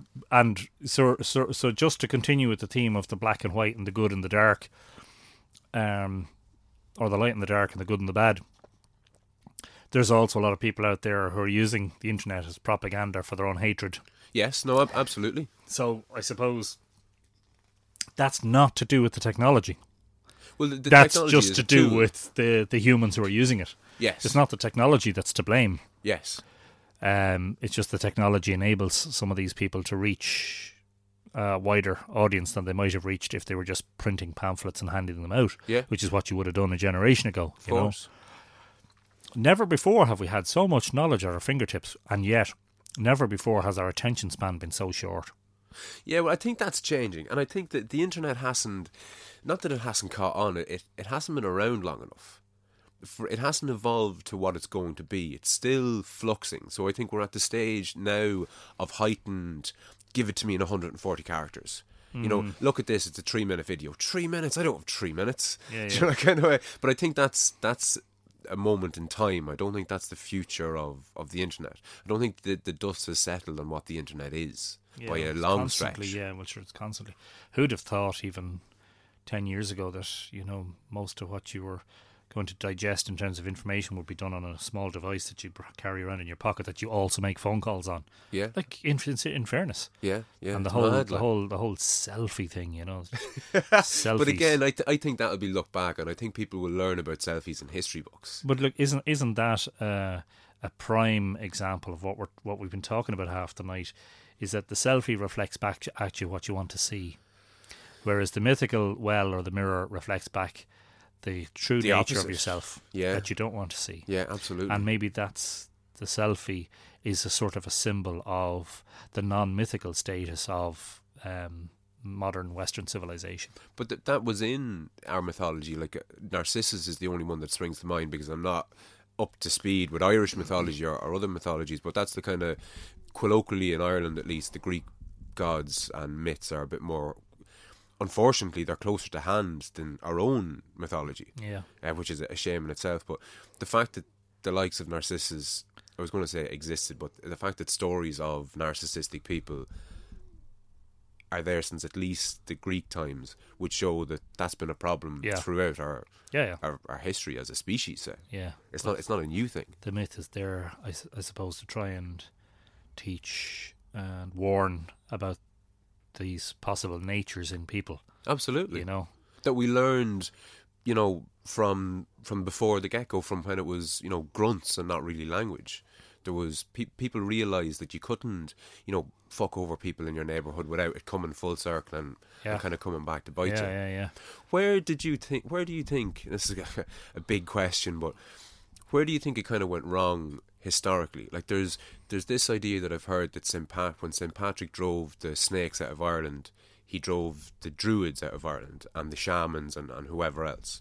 Is there any credence to that from the work that you've done, or does that make sense? Like to me, it makes sense, but I'm not in a position to know whether it was remotely true or not.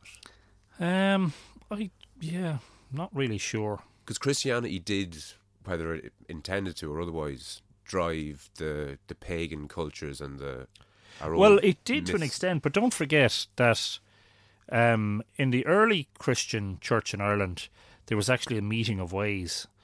Like the two things, what existed previously and what came after, kind of merged. We had a very peculiar, specific form of Christianity, which is, you know, early Irish Celtic Christianity, which was kind of loosely based around the stuff that had happened, or the not necessarily the deities, but I think the fact that there was no bloodletting when Patrick brought Christianity to Ireland is an indication that rather than him defiantly suppressing everything, that there was a sort of a merger. What really emerged in Ireland in early Christian times was a folk religion that had 1 foot in Ireland and 1 foot in I suppose in Rome, but not really in Rome, because it more in the sort of Christian Europe, as it were. You know, we were very big on ritual, like patterns and, you know, repetitive saying of the rosary while counting beads, which are in effect stones, like the curbstones of Newgrange, you know. Somebody once said to me, Newgrange is like a giant set of rosary beads, you know. Do you make some sort of incantation as you go around it, stopping at each one, you know? And even with the crucifix, because there's a crucifix in Newgrange, which is its chamber. Like, the crucifix was a sacred symbol in Ireland 3,500 years before Patrick. Well, yes. 4,000 years or so before Patrick arrived. Well, predating Christianity, never mind. Yeah, and by a long, long way, you know. I don't know. I'm not an expert now, so I'm not very well read on early Christian Ireland. But from what I understand of it anyway, there was no martyrdom and there was no major bloodletting. Sorry, you mentioned bloodletting there a minute ago. I mean, you know, there was no violence. Okay. You know, not that we're aware of. You know, Patrick arrived and Christianity was kind of embraced almost by the Irish people who existed at the time. And I think in part because it allowed this merger, this dovetailing, as it were, between what was there and and the new system of beliefs. Look, a very good example of that is the fact that sort of St. Bridget, who became one of the sort of main Irish saints, along with Patrick and Columbus. Columbus. Not the man who claimed to have discovered America. You know, Bridget, before she was a saint, was a two-headed Danann goddess, daughter of the Dagda, chief god, who built Newgrange. There you go. I wouldn't have known that. Yeah, now. There you go. But simple stuff like, you know, the fact that, you know, St. Patrick's Day ended up closely tied with the spring equinox, and solstice and Christmas are effectively the same celebration, really, at the end of the day, you know. The death and rebirth of the sun, and like the literal sun and the sun in the sky and the son of the Father. So I don't think all that was an accident. I think Patrick may have been quite an astute politician as much as he was a religious figurehead, you know, if he existed. Of course. And there's another 4-hour discussion, and that's another. What was the phrase about can open, worms everywhere? You know, no, we're not doing that. We're not doing that tonight. But what are the other can of worms that you've come across in your years of studying this, and like what have the things that what have you said in the past that's been controversial, or what are the things you're almost afraid to talk about? A couple of them have kind of popped up here tonight. There's no glaring ones that. No, to be honest, I'm not really the one that kind of I've been wary about for a long time is the High Man, and the High Man is like a giant warrior figure. It's a pattern in the roads. This is a county-sized thing, is it? Yeah, it's huge. It's like 14 miles high or whatever. It happens to be a most extraordinary coincidence, or set of coincidences, that's really, really astonishingly interesting. And can you lay that out for people? Because again, I've seen, I think, a drawing of it, probably on your social media the basic platforms. Background to it is that this is a figure that Richard Moore found in the roads. He was looking at a map one day and he saw this figure, and then he realised, well, you know, the knee is where Amergin is supposed to be buried, which is Millmount and Drogheda. Amergin was known as Amergin Bright Knee, you know. And he said, well, it looks extraordinarily human. And then the area in which it's based was anciently called Ferrard, which means high man. And then the area in which it's located is basically the area of most significance in Irish mythology and in terms of the megaliths, because it's got the most significant ones within its border. So basically have this giant warrior who could be Lugh, who gave his name to County Louth, or who could be Cuchulainn, who was a giant warrior who fought in Ford Water and he's standing in the Boyne River. Or he could be Nuadu because he's got his silver arm, you know, raised up into the Milky Way. Or he could be Amergin of the Bright Knee because he's buried at Millmount. Could be any number of sort of Irish, mythical, heroic, godlike, warrior-like characters, seemingly based upon the constellation of Orion, which has always been seen, almost exclusively seen in ancient cultures around the world as human, anthropomorphic. A hunter, a god, a warrior, whatever have you, you know. Whatever you have in yourself, as they say. The reason for my reticence was because I kind of realised that maybe people kind of have the idea that I think the High Man was actually something that was designed in prehistoric times, which I don't believe. I don't even know if it's anything more than just an extraordinary set of coincidences. But the last chapter of my first book, Island of the Setting Sun, is devoted to the High Man, and it outlines all of these curious things about all the place names and all the myths attached to that area, and how it just all seems like one gigantic synchronicity. And I think I've kind of learned to sort of conclude that you kind of you have to take what you want from it. It just happens to be fascinating. Yeah. And do I believe it was intentionally put there? I don't think so. Obviously, people built roads, but they didn't design them in the shape of a warrior figure based on the constellation Orion, did they? Or did that just happen accidentally? But you know what? Yeah. Even in asking that question, it's actually fascinating. Because you want to dismiss out of hand the notion that it was designed intentionally. But then you're like, but the coincidences are extraordinary. So it just is what it is. And have you found that controversial, speaking about it? Or? Yeah, I have, yeah. And what's the pushback against that? That it's a bit ridiculous. But I mean, is it not a bit ridiculous that you would build something like Newgrange or the pyramids back when they built it? They're ridiculous. That's preposterous, really. Like if there was no remains of Newgrange, and then you started talking about this huge big tomb and all these stones that would have had to have been brought from here, there, and everywhere, that'd be equally ridiculous, would it not? It might be, yeah. I suppose it just depends on your perspective, you know. So I think that was one thing that I was reticent about talking about. Look, for a time I would have been uncomfortable talking about the mythology because I was learning all this as I was going along. You understand? Of course. Like when I started all this 20 years ago, I didn't have this knowledge of, especially of the mythology. I had the astronomical knowledge because I've been an amateur astronomer since I was in primary school, since I was about 8 years old.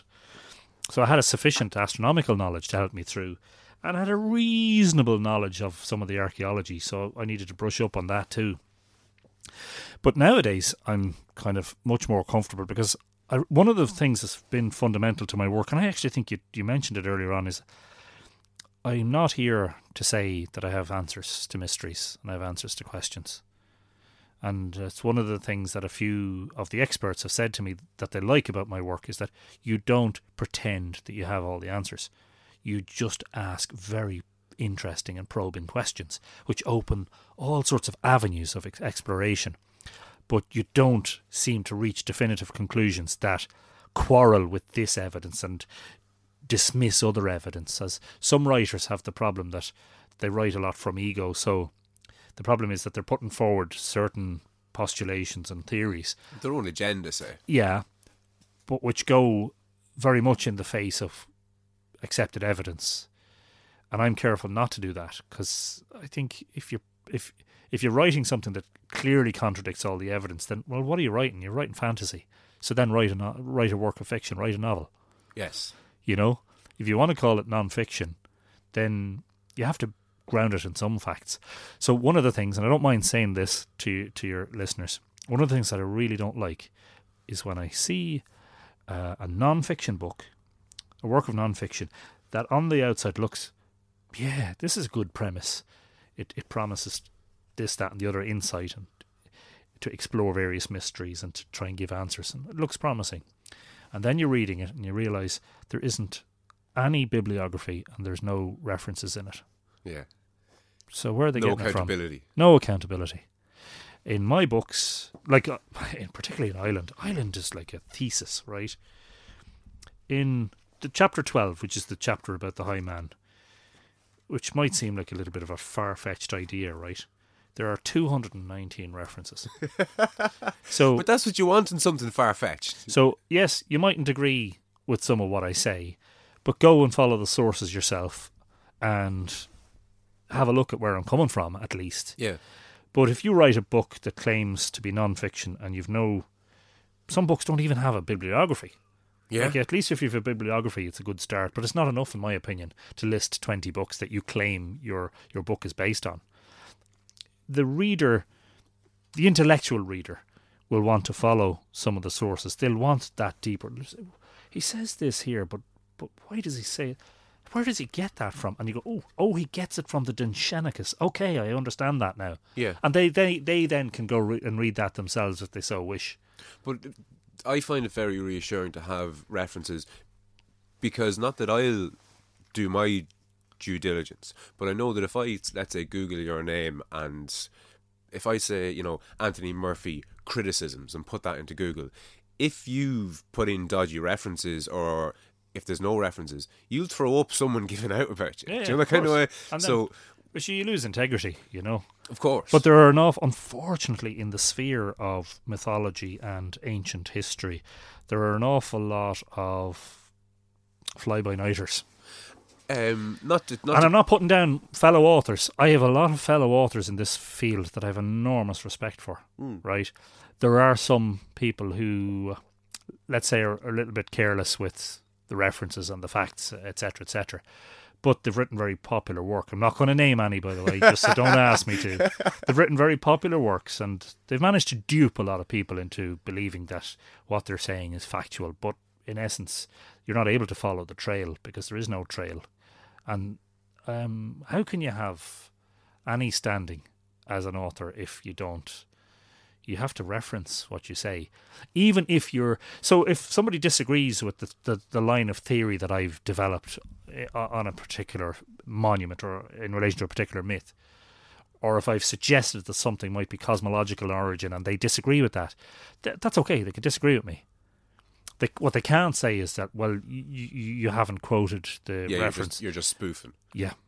And they can, word for word, when I've directly quoted stuff, or if I've paraphrased, they can go to that and say, oh, actually, he has quite faithfully represented that.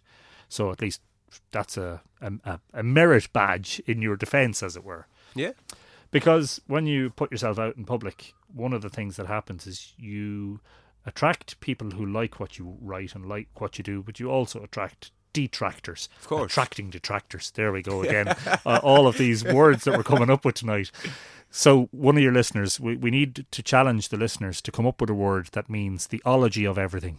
The combination of archaeology, anthropology, geology, cosmology, mythology, all of that stuff in one word ending in ology, please. Yeah, no, that'd be nice. Does that word exist already? And then we can call you that with ist at the end of it, whatever it is, ist. Yeah. The thing is to remain faithfully true to yourself. It doesn't mean to follow your beliefs down a black hole, and it definitely don't. I had a guy who approached me one day and he said, I want you to have a look at something. I have a theory about Newgrange. So I was like, yeah, okay, fine. And as the OPW guides at Newgrange will tell you, everybody has a theory about Newgrange. Almost everybody has a theory. And this guy seemed like a very sound, rational guy. He said, I have it done as a sort of a draft paper. Would you have a read of it? I had a read of it. It was about an alignment. I'm not going to get into specifics. I don't want to identify him. But the long and short of it was that this is all in a time frame. I need to move the time frame of Newgrange to fit my theory. So although the archaeologists say it was built in 3150 BC, I needed it to be built in 2600 BC. Yes. I'm sitting here going, so you're overturning all of the evidence for a theory. So your theory's nonsense, basically. But I didn't want to say that. Of course, I didn't say that because I'm not that. You know, I don't put down people just for the sake of putting them down, and I'm not really egotistical in that regard. The one thing I'm very careful about in my work is not, as I said, to pretend that I have all the answers or that I'm some sort of guru or something. Yet people like it, and yes, I have a following, and yes, I have quite a faithful following. Some of the people who follow me are nutcases. Yeah. Headbangers. Well, if you've multiples of 10,000s of people, following you, they're in there. But you know what? In their everyday lives, they're probably quite decent people, and they're probably okay people to talk to and all that. And actually, I can think of a few people who are a bit off the wall, off the hand, but they're nice people to talk to. They just have some crazy ideas. Yeah, which is fine. Who's right and who's wrong? Yeah, absolutely. And specifically in relation to the spirituality, which is one of the most controversial aspects of my work, because spirituality is controversial, full stop. Oh yeah, it's a loaded term even, the word spirituality. the idea of the afterlife, you know, and the only way we're going to find that out is when we're dead. You know. So I'm kind of hedging my bets, and as I keep saying, I'm much more comfortable now to say that I will die as an agnostic, with a feeling that there is something. Yeah. Right. Based on evidence of afterlife experiences that people have had. I'm prepared to go with that and to hedge my bets on that than to die either as a complete atheist or as, say, a devout Christian, saying that Jesus is my only salvation. And I know that's heresy to some people. I know that might upset some people. Look, I don't say it to cause upset. That's the important thing. You always remember that it's. I remember once I learned a very interesting lesson. I gave a talk one day.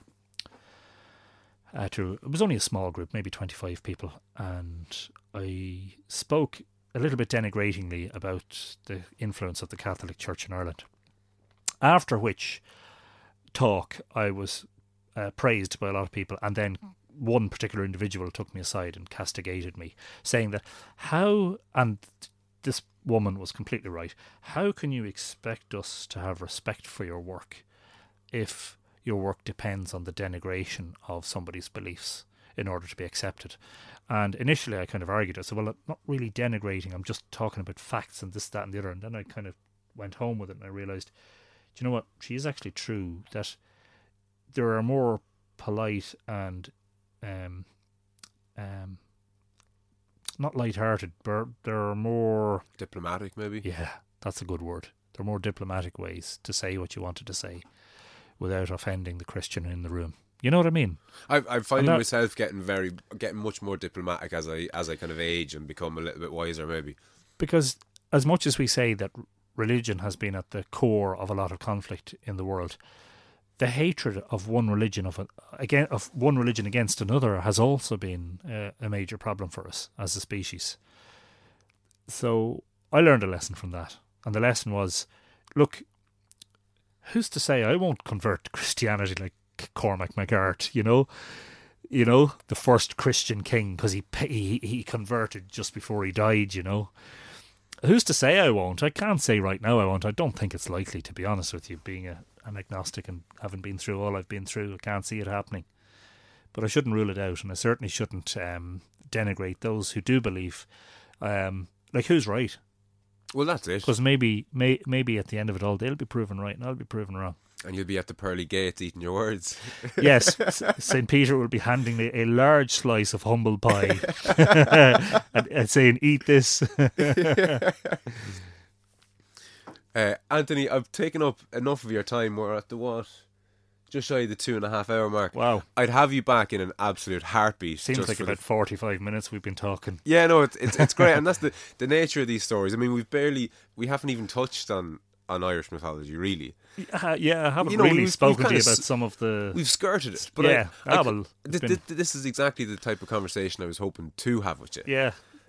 Because it's an I suppose this episode is almost like an introduction for people to you and your work, and the importance of just our ancient history and the significance of mythology. And like, here's one that I'm going to throw at you, and I might be putting you a bit in the spot now, but you said there not so long ago that when you started out in your journey, you weren't keen to kind of talk to people about it because you were only kind of learning, you're only finding your feet. And an analogy to that is a white belt shouldn't be setting up a karate, club. Do you know that kind of way? So you wait until you progress to black belt level, and then maybe you start your club.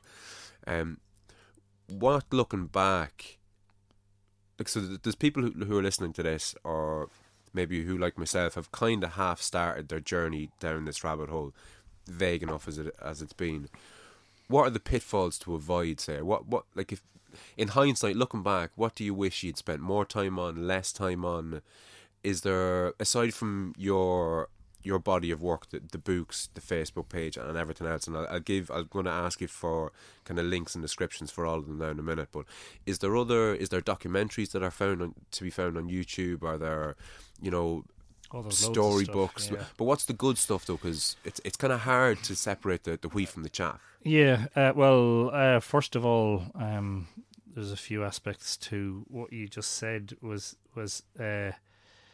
in terms of if people are starting out on their journey, as it were, and they want to know what to avoid and what to look for, I think one of the greatest things a person can do in their journey is just to make sure that, first of all, they seek in themselves what it is that follow your bliss, as Joseph Campbell would have said. Seek within yourself what it is that actually makes you truly happy, right?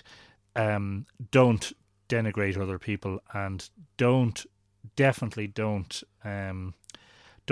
focus on the negatives, and don't focus on what's wrong, because that's I think a big part of the difficulty that we keep going on about tonight, about the journey that I think collectively, but also individually, that we have to undertake as a society, is, if it's taking you into difficult territory in terms of denigration of other people or other people's beliefs or whatever, then I would say just steer away from it for the time being. What you're basically looking for, essentially, on your journey is the light. You're looking for that light in the darkness, that Newgrange solstice moment, when in the cold and dark interior of the Shee, you're seeing a brilliant golden warm light emerge in through the darkness. As I call it in one of my works of fiction, like a sword of brilliance piercing the darkness, A light at the end of the tunnel, Save. Well, sort of, yeah. It's to focus earnestly on yourself, and it's just very difficult. That's because that's such a sort of very non-specific thing to say, and it's very difficult. As you say, it's like a white belt telling someone how they become a black belt. It's like, mightn't necessarily be in a position to dispense psychotherapeutic advice for people. But just from my own experience, is you have to ask why you're doing it in the first place. You're doing it because you love it. You're doing it because you're enjoying it, or you're doing it because you think you'll grow from it. Great. But if you find yourself in conflict with people when you're doing it, then maybe it's not just the right way of going about it, or you're not necessarily on the right path. That's a warning. Say if what you're learning or if what you're learning or consuming is distancing yourself from people, or maybe putting you at odds with other people. Yeah. Or putting you into conflict with people specifically. You may want to put distance between yourself and other people. If you're engaging in a shamanic journey, as it were, Yeah. like the shaman who distances themselves from their community while they basically talk to themselves. Yeah. Because you're having absolutely. a conversation with yourself, as it were. But I think we're missing that in our modern society, and I think this is a recurrent theme across nearly all the podcasts that I've done so far. This idea that we don't talk to ourselves anymore, because as soon as you leave the room to go to the toilet, I'm on my phone and I'm Googling whatever it is that we were talking about. Or if you're in a waiting room, or if you're on a walk, or if you're on a drive, you're listening to a podcast, you're listening to the radio, you're on all the time. We don't have the time for introspection anymore. Yeah. And I don't meditate or practice yoga, and maybe that's something some people will want to do. But my form of meditation is, as I said earlier several times, is to be at peace in that moment, whether it be watching a sunset, or being by the riverside, or being at a monument and finding myself alone and just having contemplative and introspective moments. Didn't realise I was here to dispense spiritual advice, which is really interesting. My latest book actually has been categorised on Amazon as Celtic spirituality, and if people ask me what category would I put it into, I actually mightn't have known, but it was just automatically found its way into that category.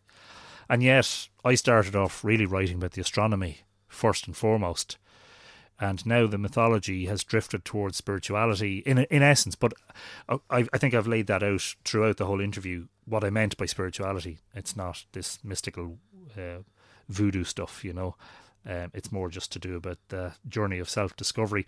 The other aspect of your question was, if people are interested, where do they start? It's a very good one. but you just please avoid the conspiracy theory stuff. There's enough flat earthers and alien stuff going on. Notwithstanding the fact that I have a documentary online about the High Man, which is my most popular video, actually. And I left it there because I just figured, look, it's an interesting subject. It is fascinating. But I think I take it too seriously. And that documentary was made maybe 10 or 12 years ago, But if people are interested in... It depends. Okay, so obviously you're going to probably... I have to recommend my own work. So I have 3 sort of major works of non-fiction: Island of the Setting Sun, Newgrange, Monument to Immortality, and Mythical Ireland, New Light on the Ancient Past. They're all published by the Liffey Press. Island of the Setting Sun is out of print. You'll get a second-hand second edition copy for about $160. You'll get a second-hand first edition for about $2,000, believe it or not. Wow. Yeah, they're quite valuable. The others are still available, and Newgrange I think is $24.99 and Mythical Ireland is $29.99. If you're interested in the astronomy, and particularly the ancient astronomy, the works of Martin Brennan are very interesting, particularly the Stones of Time. And Brennan was an artist, and he drew all of the carvings and then tried to interpret them cosmologically and astronomically. Fascinating work. If you're interested in mythology, actually a very good place to start, which is kind of real easy, sort of slip you into it easily, is the Oxford Dictionary of Celtic Mythology, which is edited by James McKillop and is widely available. And an awful lot of Celtic mythology is Irish. There's some Welsh and some sort of Brittonic stuff in it and some European stuff, but it's by and large there's an awful lot of Irish stuff. There are an awful lot of reprints of older books about Irish mythology, the likes of Charles Squire, can't think of his name.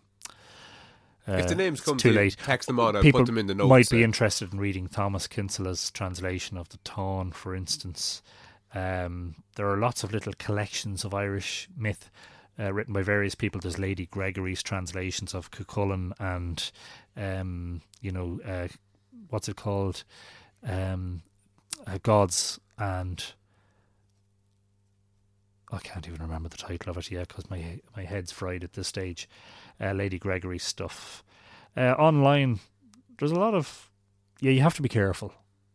There's an awful lot of people who have the appearance of sane intellectualism and gravitas, but who maybe... The problem with, say, YouTube is that you don't have the references and the sources. So you're just watching somebody or listening to somebody and you're assuming that they're an expert, but you're not necessarily following the trail, that sort of way. Of course, yeah. I've done lots of YouTube videos, actually, as it happens. So my own channel is Mythical Ireland.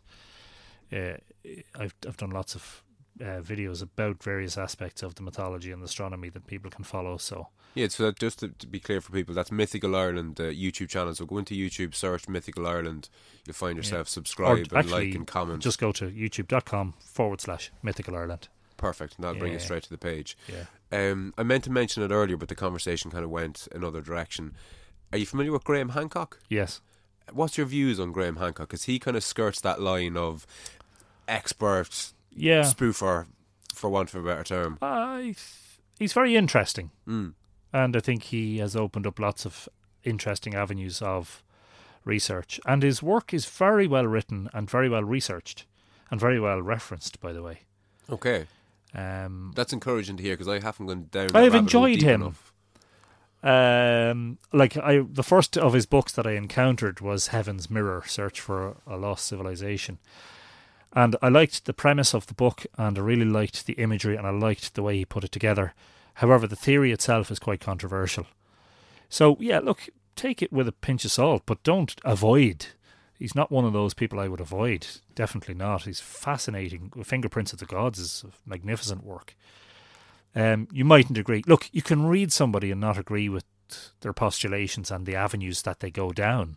I think that's quite important that you do that, isn't it? So it's to have the capacity to read somebody, but also not to be either a devout fan or a severe critic, to just be able to stand back and go, okay, yeah, that makes a certain amount of sense, and then in another page or chapter say, don't really go along with that, Yeah, of course. There's a very good book by 2 authors called Uriel's Machine, Robert Lomas and Christopher Knight, and it's very interesting. I don't agree with their ultimate premise that there was a one-size-fits-all machine that you could use to determine astronomical phenomena and azimuths and all the rest. But however, it's a fascinating work. Yeah. It's really interesting, you know?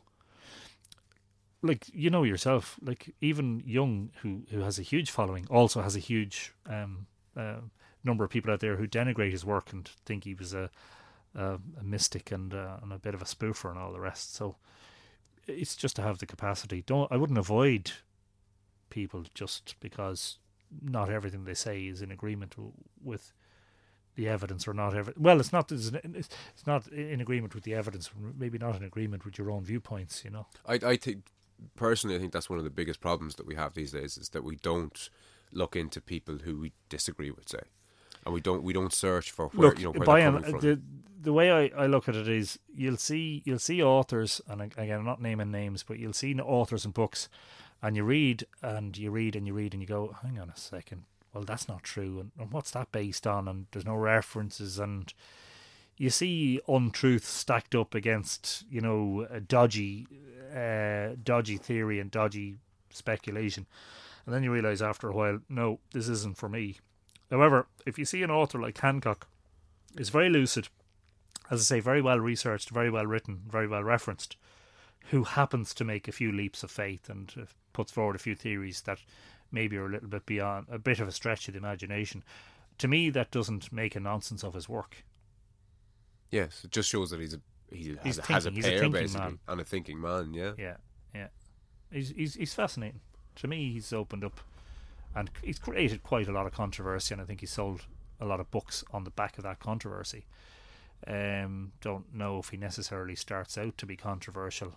There are some people who are just like that, Yeah. But then, for instance, you have the likes of Erich von Däniken, whose work was very popular and popularised the idea of, alien civilizations using ancient sites as navigational beacons, and using the Nazca lines in Peru as landing pads and all the rest. Like, that's a stretch of the imagination for me, I'm sorry to say, But there's a man who sold millions of books, It's like, whatever you're into, as I say, one man's poison is another man's elixir, Yes, of course, yeah. So, just don't read everything. I think that's the way you should approach everything, even if you're reading a scientific paper. I read this tome by Witzel. I can't remember what is. He's got initials, but he's an expert in world mythology. He's written dozens and dozens of books and papers in his career, and seems to be an expert. I read good parts of this big chunky doorstep of a book, and I was fascinated by it. And then I went online and I read the reviews of his book on Amazon, and I discovered that something that was very true. He breaks world mythologies into two separate groups. Okay. And basically is a little bit of a racist undertone to it. Right. That there were certain sort of darker skinned savage tribes who, in his vision, had sort of less developed concepts, and their mythology was of a less complex nature, etc., etc. And a lot of people were accusing him of basically creating a sort of a racist theory of mythology. So it just gave me an insight on it, because I hadn't thought about that when I was reading through it. I was just so fascinated by some of the things which are refer to aspects of Irish mythology that I've written about in my books. I didn't stop to think about that aspect of it. Some people think that he's created a racist division, as it were, that actually isn't there, which is one criticism. So I suppose you always have to be careful. But if you're earnestly interested in a subject, you won't just read one book about it, will you? Of course, yeah. And you won't just read one person's. Yes. Like, I wonder how many students of Jung have actually read Freud's work. Yeah, because Jung was, and vice versa, by the way, because yes. Freud has such a huge following, much more so than Jung. How many Freud followers have read Jung's work? Because I've seen online debates about it in which Freudians absolutely poo-poo Jung, but I wonder how many of them have actually read his work. Or are they just basing that on something they read by somebody who had read Jung's work? Well, I think Graham Hancock's one thing that he often mentions is a lot of he's caught out a lot of his detractors who've criticised his work. He's found them out basically as not having read his work.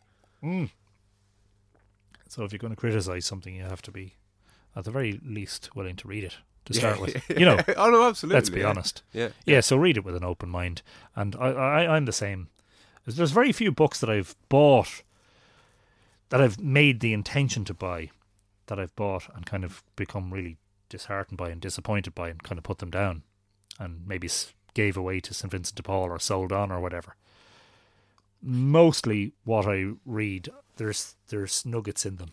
That's a reflection of you more so than the list of books that you could put up. Maybe. There's some nuggets in Hancock, for instance. You know, Hancock is, I think, is largely... Look, he's interesting. So, yeah, somebody can be interesting and yet talk shite, you know? Yeah, well, look... I'm not saying he is. I'm just saying he's interesting doesn't necessarily put him on a pedestal. There was a time when I thought he was a bit of a genius, but we all have our flaws, you know, and we're all subject to these little flaws of our human nature. And Hancock ain't flawless, just put it that way. But his work is fascinatingly interesting. Yeah, no, I'd be inclined to agree. And opens up an awful lot of avenues that maybe weren't opened up by the mainstream academia. And that's not to say they're wrong, you know. There's enough people in the world putting down academia without us starting, you know. No, absolutely. So the books, I'll put up a list of the books. Can you name the books out there again? Island of the Setting Sun. Island of the Setting Sun, In Search of Ireland's Ancient Astronomers. Your most recent one then, the next one then The next one, Newgrange, Monument to Immortality. Your latest creation then, Mythical Ireland, New Light on the Ancient Past. The YouTube channel is youtube.com/Mythical Ireland. And same for Facebook, facebook.com/Mythical Ireland. Are you on Instagram, Twitter? Yep, same thing. Instagram.com/Mythical Ireland. Twitter, same thing again, yeah. Are you on Patreon? Yes. Brilliant. Do you know the URL, or if we just search Patreon Mythical Ireland, you'll come up? I'm not entirely sure whether I have patreon.com/Mythical Ireland. I think I have, but if you go on to patreon.com, you can search for Mythical Ireland and you'll get me. Okay, perfect. Yeah, so we all need support for what we're doing, you know. No, absolutely, and I, for one, am absolutely going to support you, as I've started only recently to support all the other guys like yourself who fill me full of And you know what, the great thing about Patreon is if you haven't got a lot of money, you can pledge $1 a month. Yeah, well, that's which my is not go-to. a lot of money. That's my go-to. But if I get sufficient $1 a month patrons, over time, there'd be no limit to what I can do, you know, and in terms of the work that I've been doing. For people listening, to give them some sort of an idea of where you're coming from there, everything that you've done to date, the books, the YouTube channel, the blogs, the you know, reporting outside Newgrange, all the TV appearances, everything, even this, coming to meet me, having this conversation, everything that you've been done has been on top of presumably, you know, a day job. odd day job cost. Mythical Ireland is what I describe as a glorified hobby. Yeah. That I hope to turn into a vocation. Yeah, no, absolutely. Very soon, if I can make it happen. But I've been doing it for, well, the best part of 20 years. So, you know, I'm hoping to make that breakthrough sometime soon. But it is a passion and a hobby and something I do in my spare time. And I've largely done on a non-commercial basis. Yeah, well, listen, I think you could be at a kind of a critical mass point now, hopefully. And hopefully. You could just be on the cusp of basically breaking it, because all it would take is some poxy celebrity somewhere to pick up on a bit of your work. I'm hoping, you know? Off the Lead will make me, you know. Well, listen, the whole, and it's a semi slogan of the Off the Lead mentality is that if you're only listening, you're not getting the point. Yeah. If you're only listening, you're not getting it. You have to enact this Off the Lead mentality, and if all you do is recommend it and Anthony's work to other people, start the conversation, provoke the conversations, have the conversations with people, and like what you alluded to earlier, that we all played our part in bringing down the economy, we all in turn will play our part in bringing Ireland and the rest of the world, you know, to a better place than where we are now. Correct, yeah, 100%. So listen, it's an absolute pleasure chatting to you. We just shy of the 3 hour mark, and I'd love to get you on again. I won't hold you to make an appearance again, problem. But absolutely love to get you back on again. It's been an absolute Thanks pleasure. for having me. Thank you.